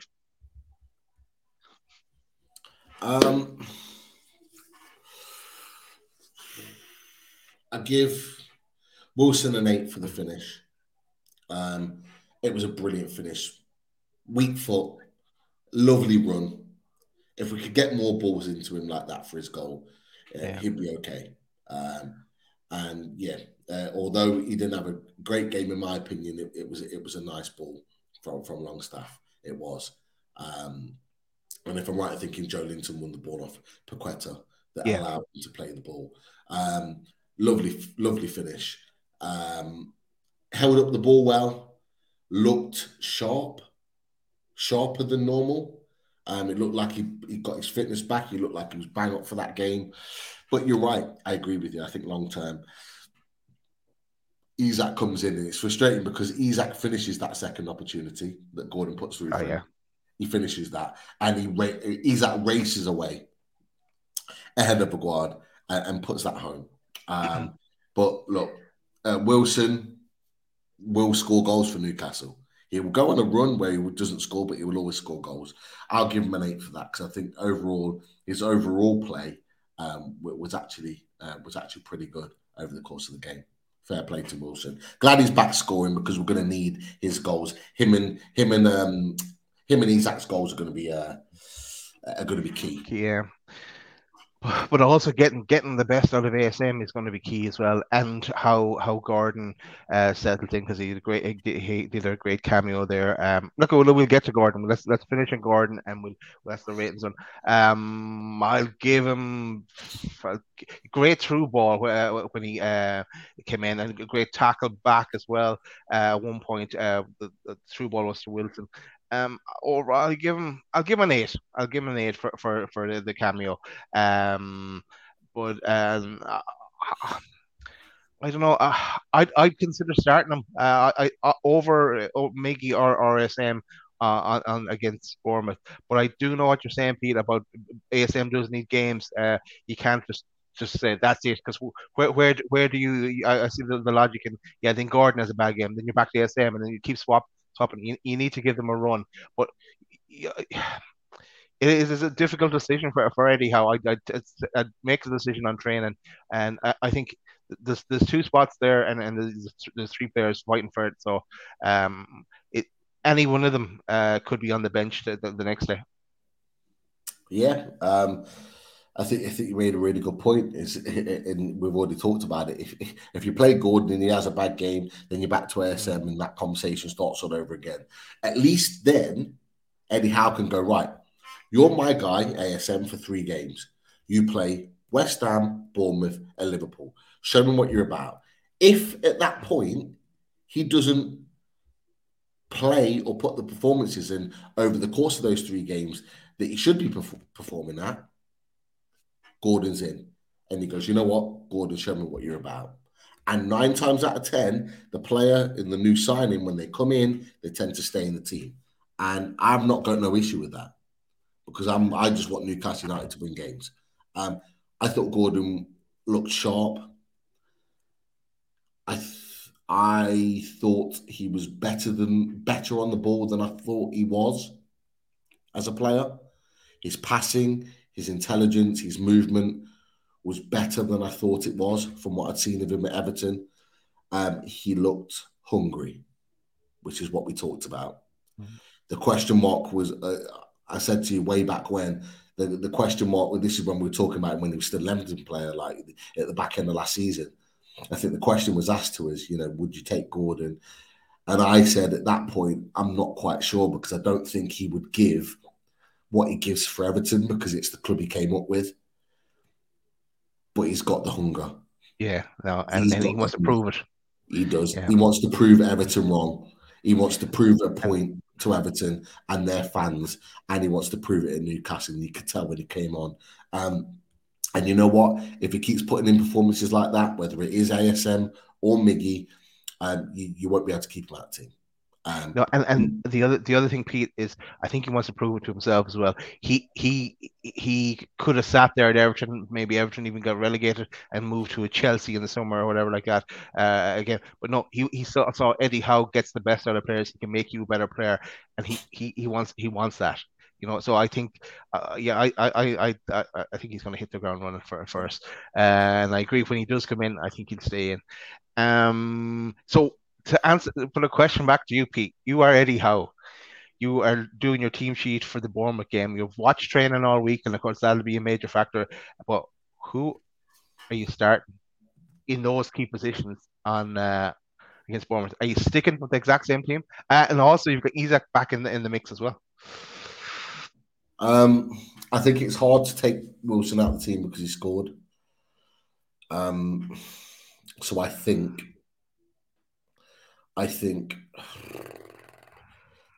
he'll stick with Wilson, and it's Bournemouth as well, his old club. I think he's going to stick with. I think he's going to stick with Wilson, and I do genuinely believe he'll stick with ASM, whether people agree with it or not. I was always of the mindset, even before the West Ham game, that ASM would get 3 games to win his place back before the final. And I think he'll stick with that, and he'll stick with that team, and he'll go again. But he will also go at 60, 70 minutes, depending on how the game's going. He'll go to Gordon to replace possibly ASM or Miggy, depending on how the game's going and how the team playing. I think he'll go with the same. Someone just put in the chat, Gordon being cup tied may mean that ASM gets the 3 games, and I'm inclined to agree with you.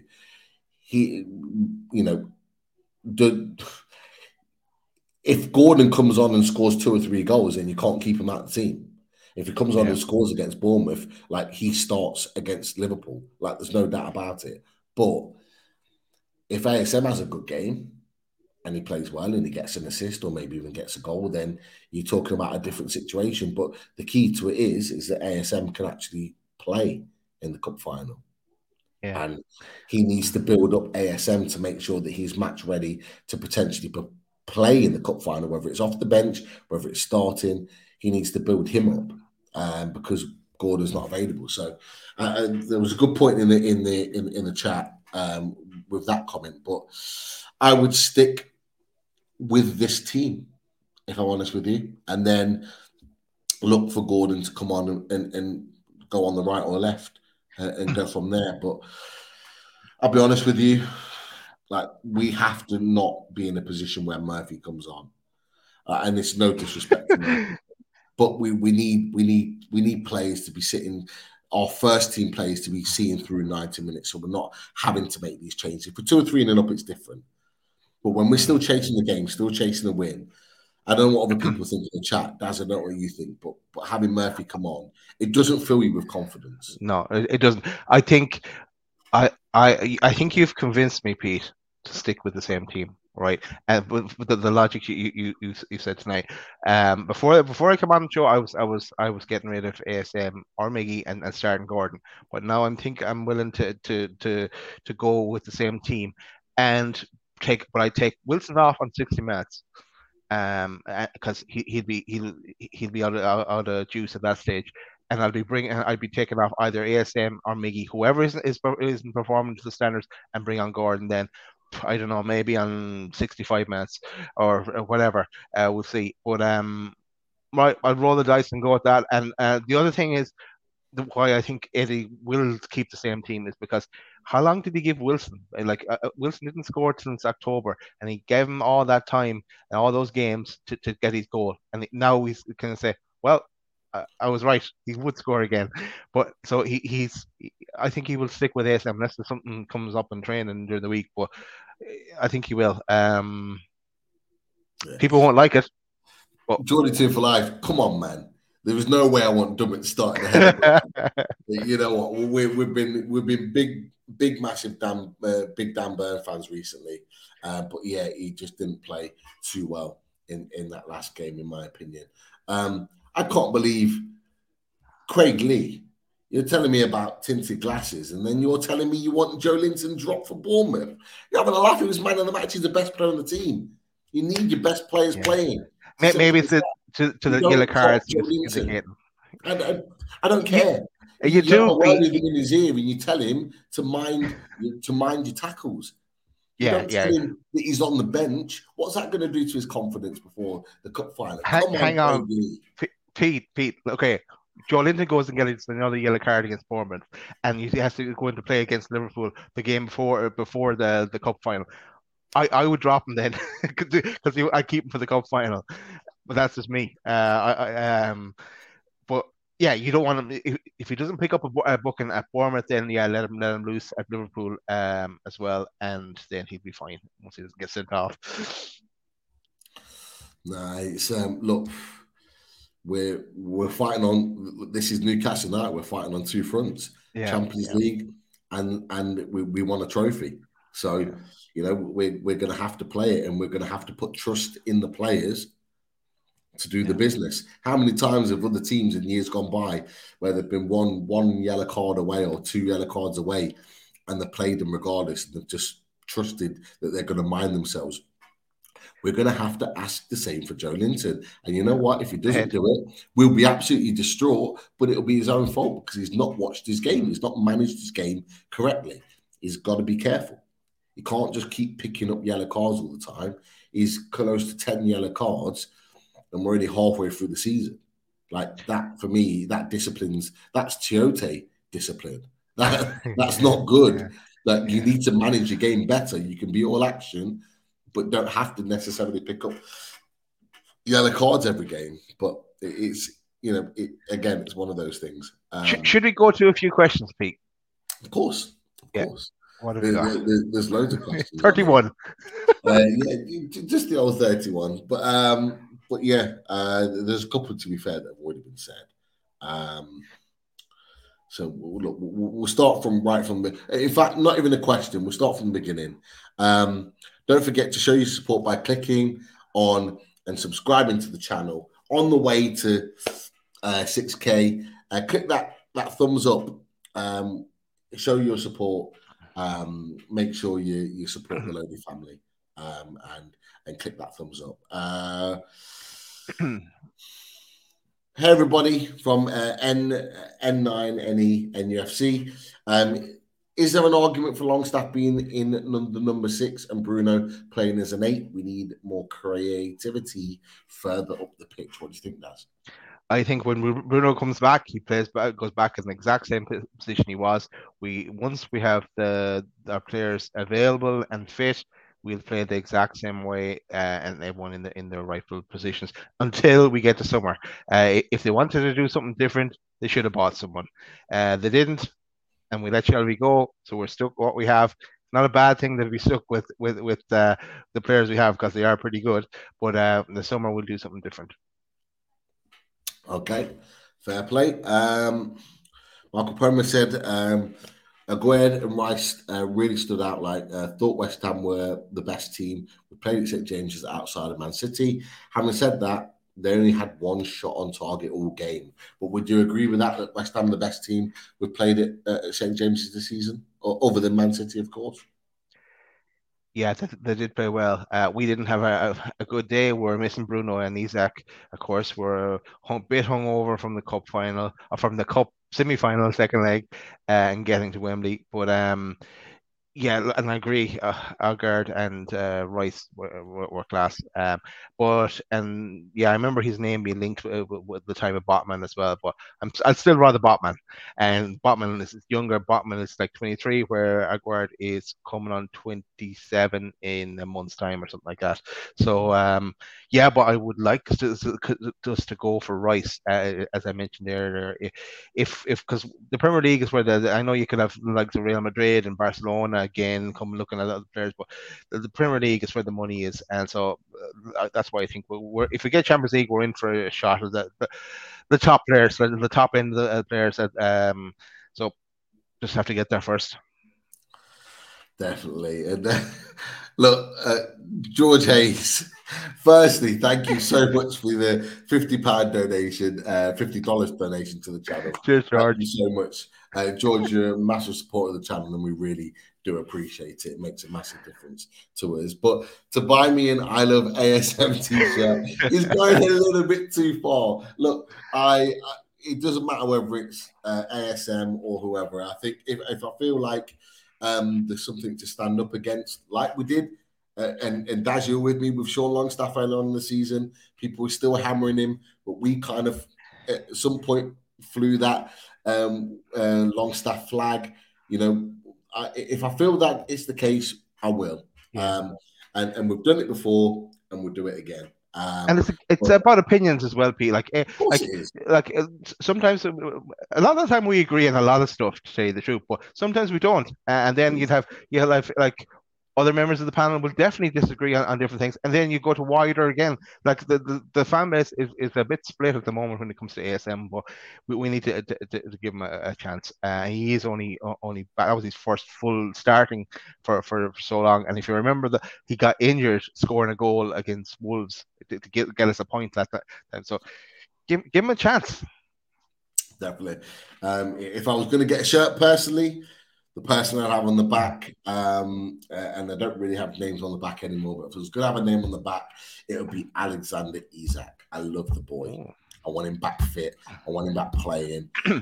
It's hard for me because I love Callum Wilson as well, and I banged the drum for him for over 2 years. But I just love Alexander Isak. I just think he's absolute class. So if it was gonna be a love-in for me with anyone, Alexander Isak. And for me, it's Bruno, and I have Bruno's name on the back of my jersey. I just absolutely love Bruno. There you go. Differences of opinion, of course. This is why we love Loaded Mag NUFC. Daniel Much, absolutely spot on. And you know what, Daniel? I'm going to give you a big up because I saw your name mentioned on the Footballers Football podcast. I was watching the episode last week when you put a comment in about, I think it was about a certain player when they were going into the Strikers Union. And your name came up. Please tell me if it wasn't you, because it was exactly the same name, and I just thought it was you straight away. So if it wasn't, please tell me. But big up for that, mad respect. And he puts questions. So since it was widely agreed that this was ASM's chance to prove he deserves a spot in the team, and that he didn't really perform well, are you in the keep or sell camp in the summer? Good question, Daniel. Daz, we'll come straight to you. That's fine, because I have said from the start of the season, let's give ASM the season. Let's see how he performs. He started off really well. He got injured. He came back as getting a few cameos. Now he started a game, and it is his chance with Bruno missed for a few games, but I will make a decision in the summer whether we sell or keep ASM. And also ASM, if he may need to be kind of a squad player, because I have an awful lot of squad players in my vision for next season. But I'll make a call on them then, and I'll press the button and sell them. I will be ruthless. I've been ruthless on loads of players. If we need to sell, we need to sell, and we get a decent price from as well. We do sell, but so. I'm also happy, well happy to keep him if we get the ASM that we know and love. But he needs to master both the defensive duties and bring back that maverick and get his confidence back. Yeah, I'm inclined to agree. So yeah, we'll stick with that one. Easily answered. I'll just put some comments on here. Everyone's going about the ASM loving. Look, it's not that deep. I've got to be honest, Jordan 2 for Life, it really isn't. Craig Lee said he'd have Joe Linton on the back. Yeah, great choice there. And of course, Jordan 2 for Life said he'd be Dan Burn. Of course he would be. Yeah, he's watching me, but I'm watching you as well. I want to see your reaction if he has another bad game at the weekend. Fingers crossed he doesn't, by the way. You know what, Pete? If Martin had been able to come on the show tonight, I think there would have been more of a debate on ASM. There has been in the past, and because I know Martin is more on the side of no, I think he should be dropped, and he'd be edging towards the, not even going to say Graham Bailey, but he would be more of that thought on ASM. But maybe I'm wrong. Maybe he's not on to give his point of view, but I'm sure he will pretty soon. All right. Gordon looked more precise with every touch than Maxi, in Lisa's opinion. He made that amazing pass to Wilson, which was such a shame it didn't go to a goal. Yeah, we'll have to agree with you with that. He looked really, really good in his cameo appearance. But as I've said, Maxi, Isak, in cameo appearances have looked really good as well. Sometimes it can be easy to really kind of outperform your current players on the pitch when you come off the bench and you're fresh and the West Ham team are tired. But no, not take. To be fair, can't take anything away from Gordon. Really pleased to see it. Want to see more of it. Eventually want to see him starting and doing his stuff for Newcastle, because I would love nothing more than Gordon to prove Everton fans wrong. Nothing more would make me feel happier. But yeah, great point, Lisa, as well. Let's go down. Daz, are you concerned by this? Max Debate says lots of draws lately. Are you concerned by that? I am. If you look at the table, we're 10 draws. So I am concerned that we're not turning some of those draws into victories. Even if it's at the expense that we lose a few, and we get more than more 3 points than 0 points in those. But yeah, it's too many draws already. And that's something that we're going to have to change next season. We're going if we're going to mount a challenge to try and either retain a Champions League spot next season or get into a Champions League spot for the first time next season. It's something we're going to have to change. And it's not only we need to be we've relied a bit much on Miggy and the scintillating form he had at the start of the season. We need goals coming from other areas of the pitch. No, fair point. Yeah, I just see it as I just see it from a positive perspective, is that we're not losing. Although it can be frustrating, the Palace game yesterday, frustrating, but we're not losing matches. You don't want another draw though against Bournemouth. I'd rather us go for it and fucking lose than and okay, points are valuable, but go for it. We have to. You don't get Champions League football with draws.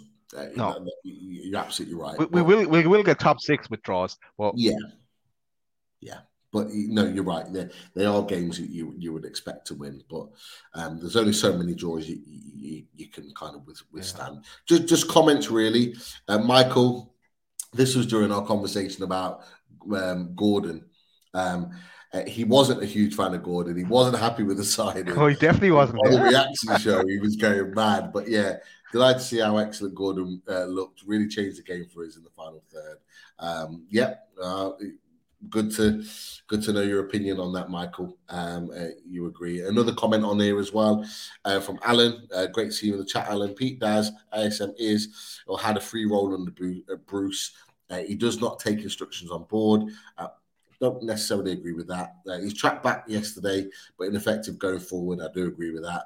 And he's low on confidence and will he get a run in the team? I do agree with that. Low on confidence. He did track back yesterday, but do you agree with doesn't take instructions on board? And what do you think? No, I don't agree with that part of it, Alan. I think he is taking instructions on board. He's doing exactly what Eddie Howe is asking him to do. He is tracking back a bit. He's getting the tackles in. It's just that he in doing that, he is losing a bit of what we're so used to.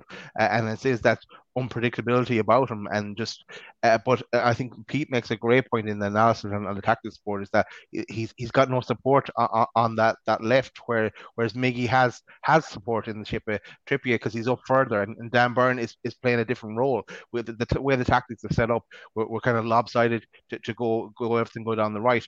and that means that ASM is snookered in that with a number of people on him. But I think he's definitely taking instructions on board. If he wasn't, he'd be just head down, go for it. He might get lucky and get a goal, but it's not. It's he's been more of a team player now than he ever was. So he's definitely taking instructions on board.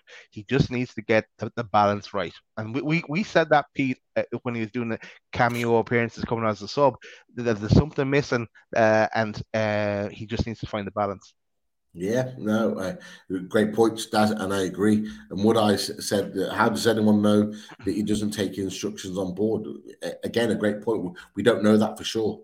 Obviously, it's Alan's opinion. Respect that, but equally, we don't know for sure. So until we know that for sure, until it's been told to us that he's not taking instructions on board, then it's hard to speculate from that perspective as well. I'll come away from the ASM talk because there's so many questions on that. We'll come back to it, of course. Alan's put again, I see Joe Linton is already learning off Anthony Gordon already. I think he's referring to the diving. Diving or the driving? Oh, yeah, let's not get into that. But a bit of both. A bit of both. I'm sure there'll be besties very, very soon. Daryl, great to have Darren in the chat from the Geordies Down South boys. Why is the conversation moving from top 4 to top 6? The aim should be Champions League qualification, nothing more, nothing less. Back the lads and trust the process. Do you agree, Daz? Yeah, but we are. For myself, I need, because I've been, we're getting to the Champions League. I don't want to come to the end of the season. We finished sixth and being totally depressed, because at the start of the season I said top 8 or higher. So from where we were, it would be a bit of a downer finishing sixth. But so I have to kind of get my head right as well. Yeah, it can go.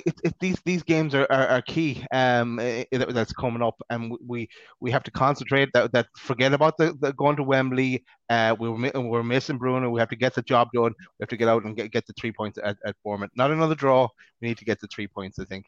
If we get another draw and then lose against Liverpool, yeah, we're heading into sixth trajectory then. But trust the process, but we have to be a bit realistic as well. We are ahead of the project, so if we can keep our heads there, great. If not, and I think Foxy said it, it's still been an incredible season for us, no matter what happens.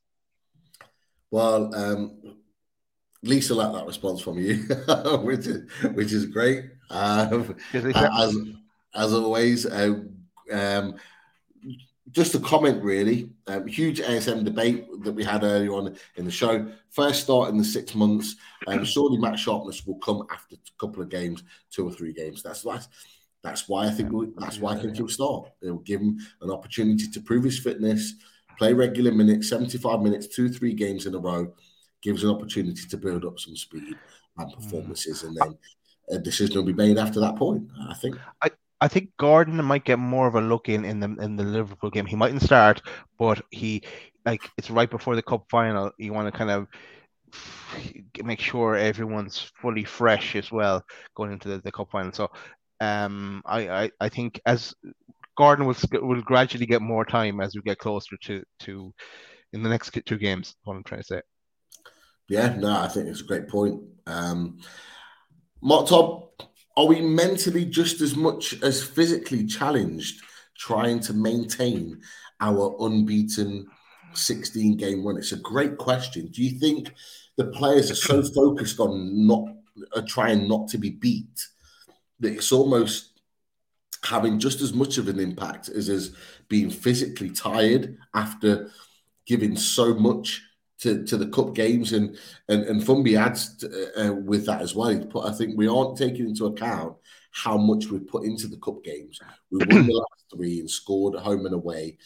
Once in the cup is out the window, we will be fine. Interesting points from both. I'll go back to Mark's point there. What do you think about that? Well, Fundy is probably off getting his suit measured like Dan Byrne. He's probably so focused on the cup final. But no, I don't know. I don't think it's mentally challenged as well as physically challenged. No, I think Eddie Howe and the team and the coaching team will be drumming into them. Forget about everything else. It's just all about the next game, and that's the attitude they've done all along this season and last season. So I don't think it as we get closer to it. No, I don't think it's a mental challenge thing. I think if Isaac, even if Isaac was there on and available to play against West Ham, I think we could have got a win. It's just something to switch it up. He would have got come on in 30 minutes. After 60 minutes, and got us a goal, or assist for a goal. We'll have that option available to us on next Saturday. What's your thoughts there, Pete, on that one? I do think that the cup is we've had a little bit of a hangover. I do believe that's the case. I think we've put so much focus on getting to a cup final, something we haven't achieved since '99. That the players have given everything to it, the club have given everything to it to get to that final because it's presented itself to us. That I think some of the players did have a little bit of a hangover and were tired. I do fully expect to see a more vibrant, a sharper, more switched on Newcastle United against Bournemouth. I do expect that. I do expect us to be fitter, hungrier against Bournemouth, even though it's away from home. I still expect it because we'd have had a full 7 days to prepare for it with rest, proper training, which Eddie's talked about as well. With having the midweek games, there's been rest days and then not enough games on the training pitch. He said about Ashby, he said about Gordon. They've not really had a proper opportunity to have a run of training sessions to know how we train and how we prepare for games. I think they're going to have that in this next 7 days in the build up to Bournemouth. And I expect there to be a different type of Newcastle that comes out there. And hopefully it results in a much, much, much better performance. But great point from Mark Todd. Really, really good point. I just want to add, I think Richie dropped me a message just because we were talking about the potential offside.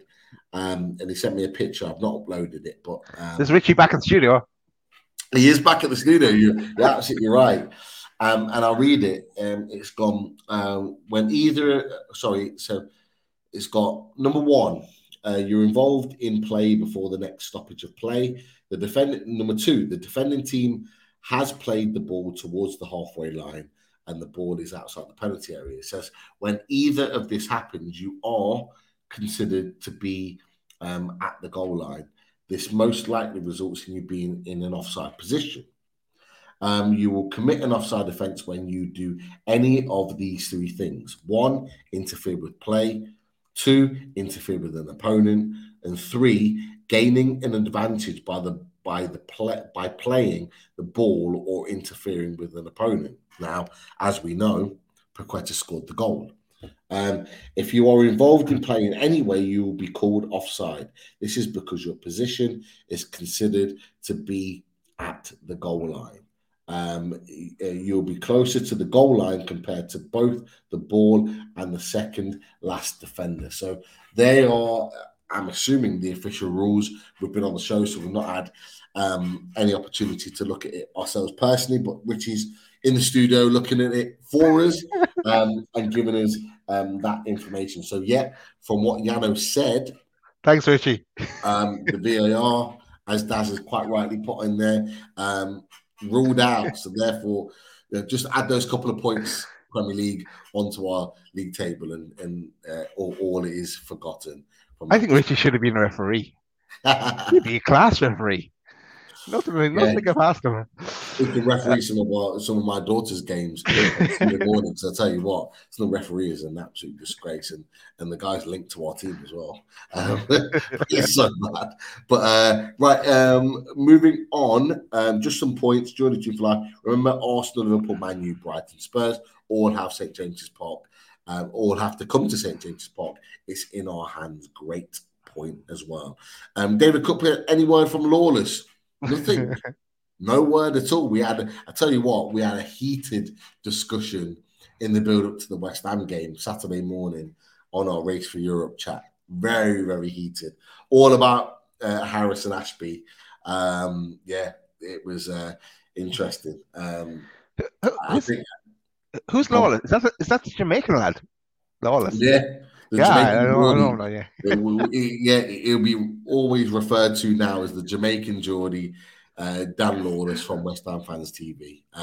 It was a heated debate in the correct manner. It was a really good discussion.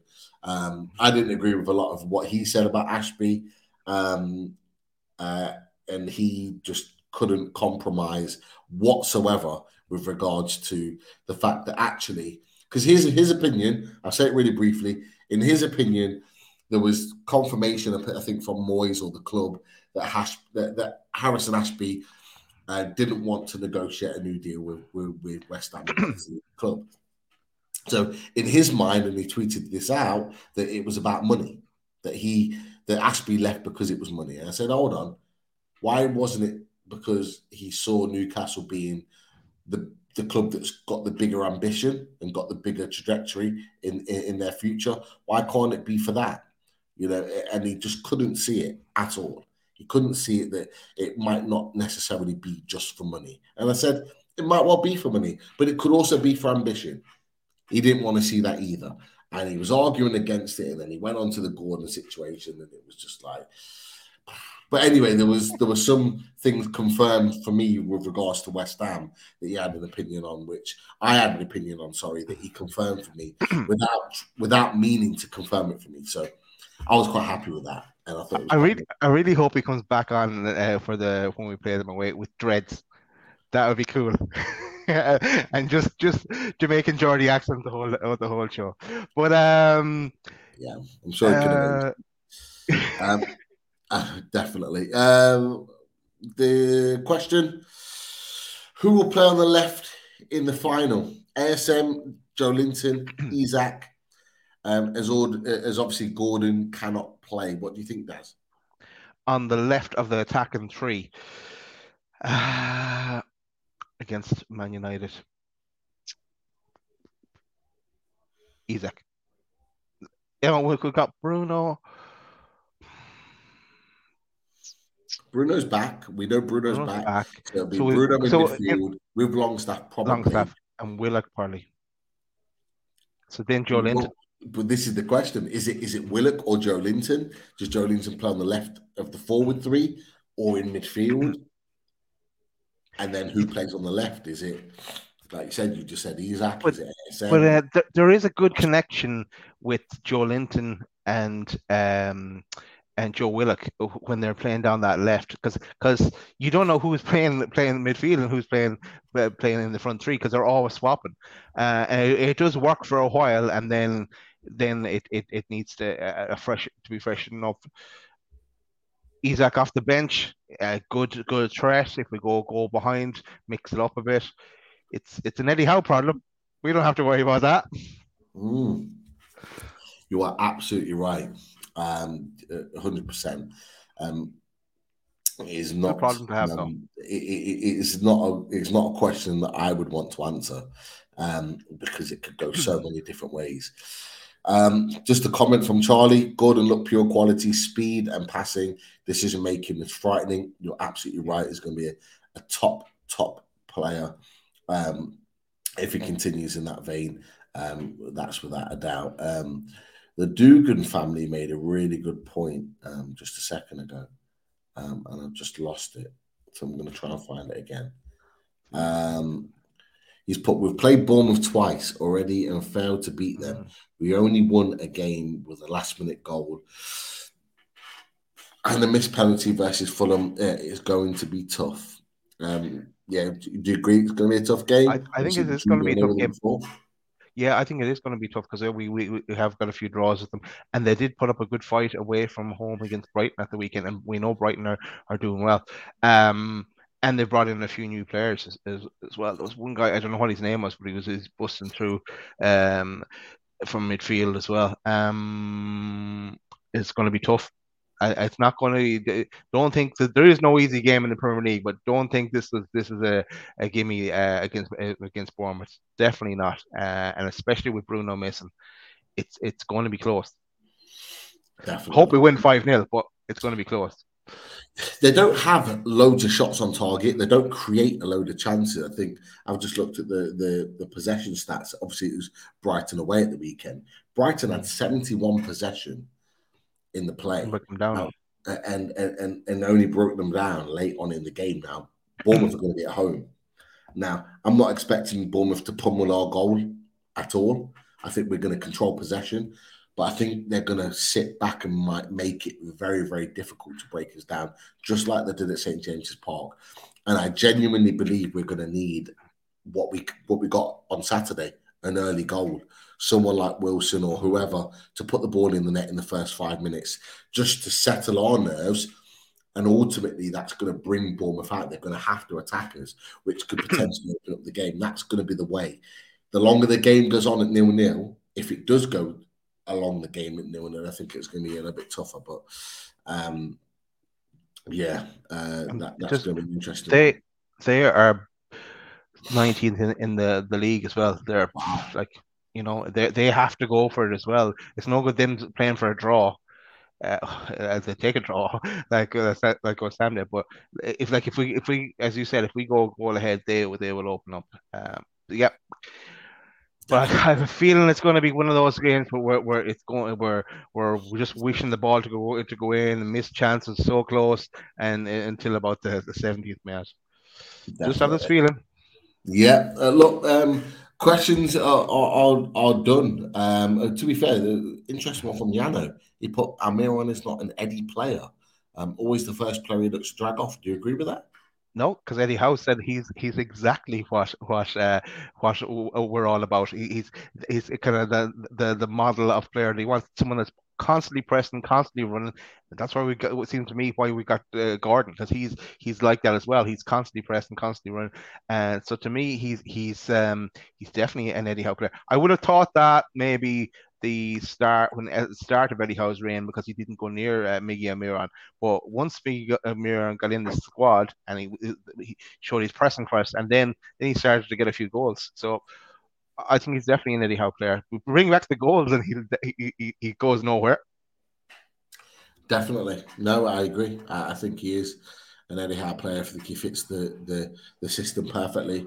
But we just need to maximise getting him the opportunities to score goals. And I think at certain points in the game, playing on the right is not right for him. I think switching him over to a more natural side where he can whip the ball in is the better scenario for him long term. But let's wait and see.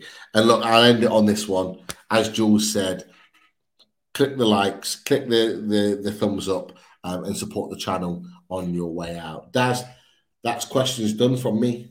Right. Cheers, Pete. Nicely done. And well done on the chat as well, because it's difficult when there's two of us. But let's shout out to the sponsors. Shout out to theradiatorshed.com and Russ and the crew there at the Radiator Shed. And the other one is, here it is. Put us both in jail. Of course, if you need radiators or all your heating needs, you contact Russ at theradiatorshed.com. He will sort you out. And also, if you know someone's who's building a house, go get in contact with theradiatorshed.com. And if you need to get them installed, Russ is your man as well. And if just to flash back to the radiators that he has in stock, they're absolutely beautiful radiators. You need to go to the website to check out the latest, and they are working on a showroom as well, linked in with our other sponsor in the shape of H2O Bathroom Design Co. So they are working on the showroom. The last time I was talking to Russ, and the Northeast largest supplier of Velcro and Botch bathroom wear. Team Valley Gateshead, over 20 years established, ran by the family. Get down to the showroom on the 11th Avenue, Team Valley Estate in Gateshead. And if you're wondering what the bathrooms are all about, check those out. check those babies out. You Some lovely just bathrooms. just go back to that last picture. Look at that. Look at that sink. Look at the toilet. Look at the lights. artwork. The lights, the flooring, the tile work on the walls, spotlights. It looks an absolute dream. Like, yeah, no, I'm looking in the next couple of years to get my bathroom done, and I'm going there, 100%. nice one. Yeah, well, the lads will sort you out, Martin in H2O bathroom design, and Russ in the Radio Shed. Great lads, and they will sort you out. That's it from the sponsors. We will have shows coming up. I know we'll have an away days. We'll have a reaction show. Not sure what else we'll have. We haven't even got a chance to talk about these things. Pete, we kind of took a bit of a mini kind of break away from. We needed that all those transfer shows and match the live and stuff like that. So we'll get back in the swing of things as well. Loads coming as always. Loads of things that we have in the pipeline that we didn't get to put on during the fully loaded transfer show, but we can mix it up and put a different spin on it and get it out there over the next couple of weeks. But that is it. Thanks everyone for sticking with us throughout the show. Thanks for getting your great comments and questions coming in as well. Great analysis from Pete on ASM. So give him a break. Give him a break. Let's give him another chance or two. He needs a few games, but stick with him, and we'll see how we get on. How'd you like that? See you later. How you like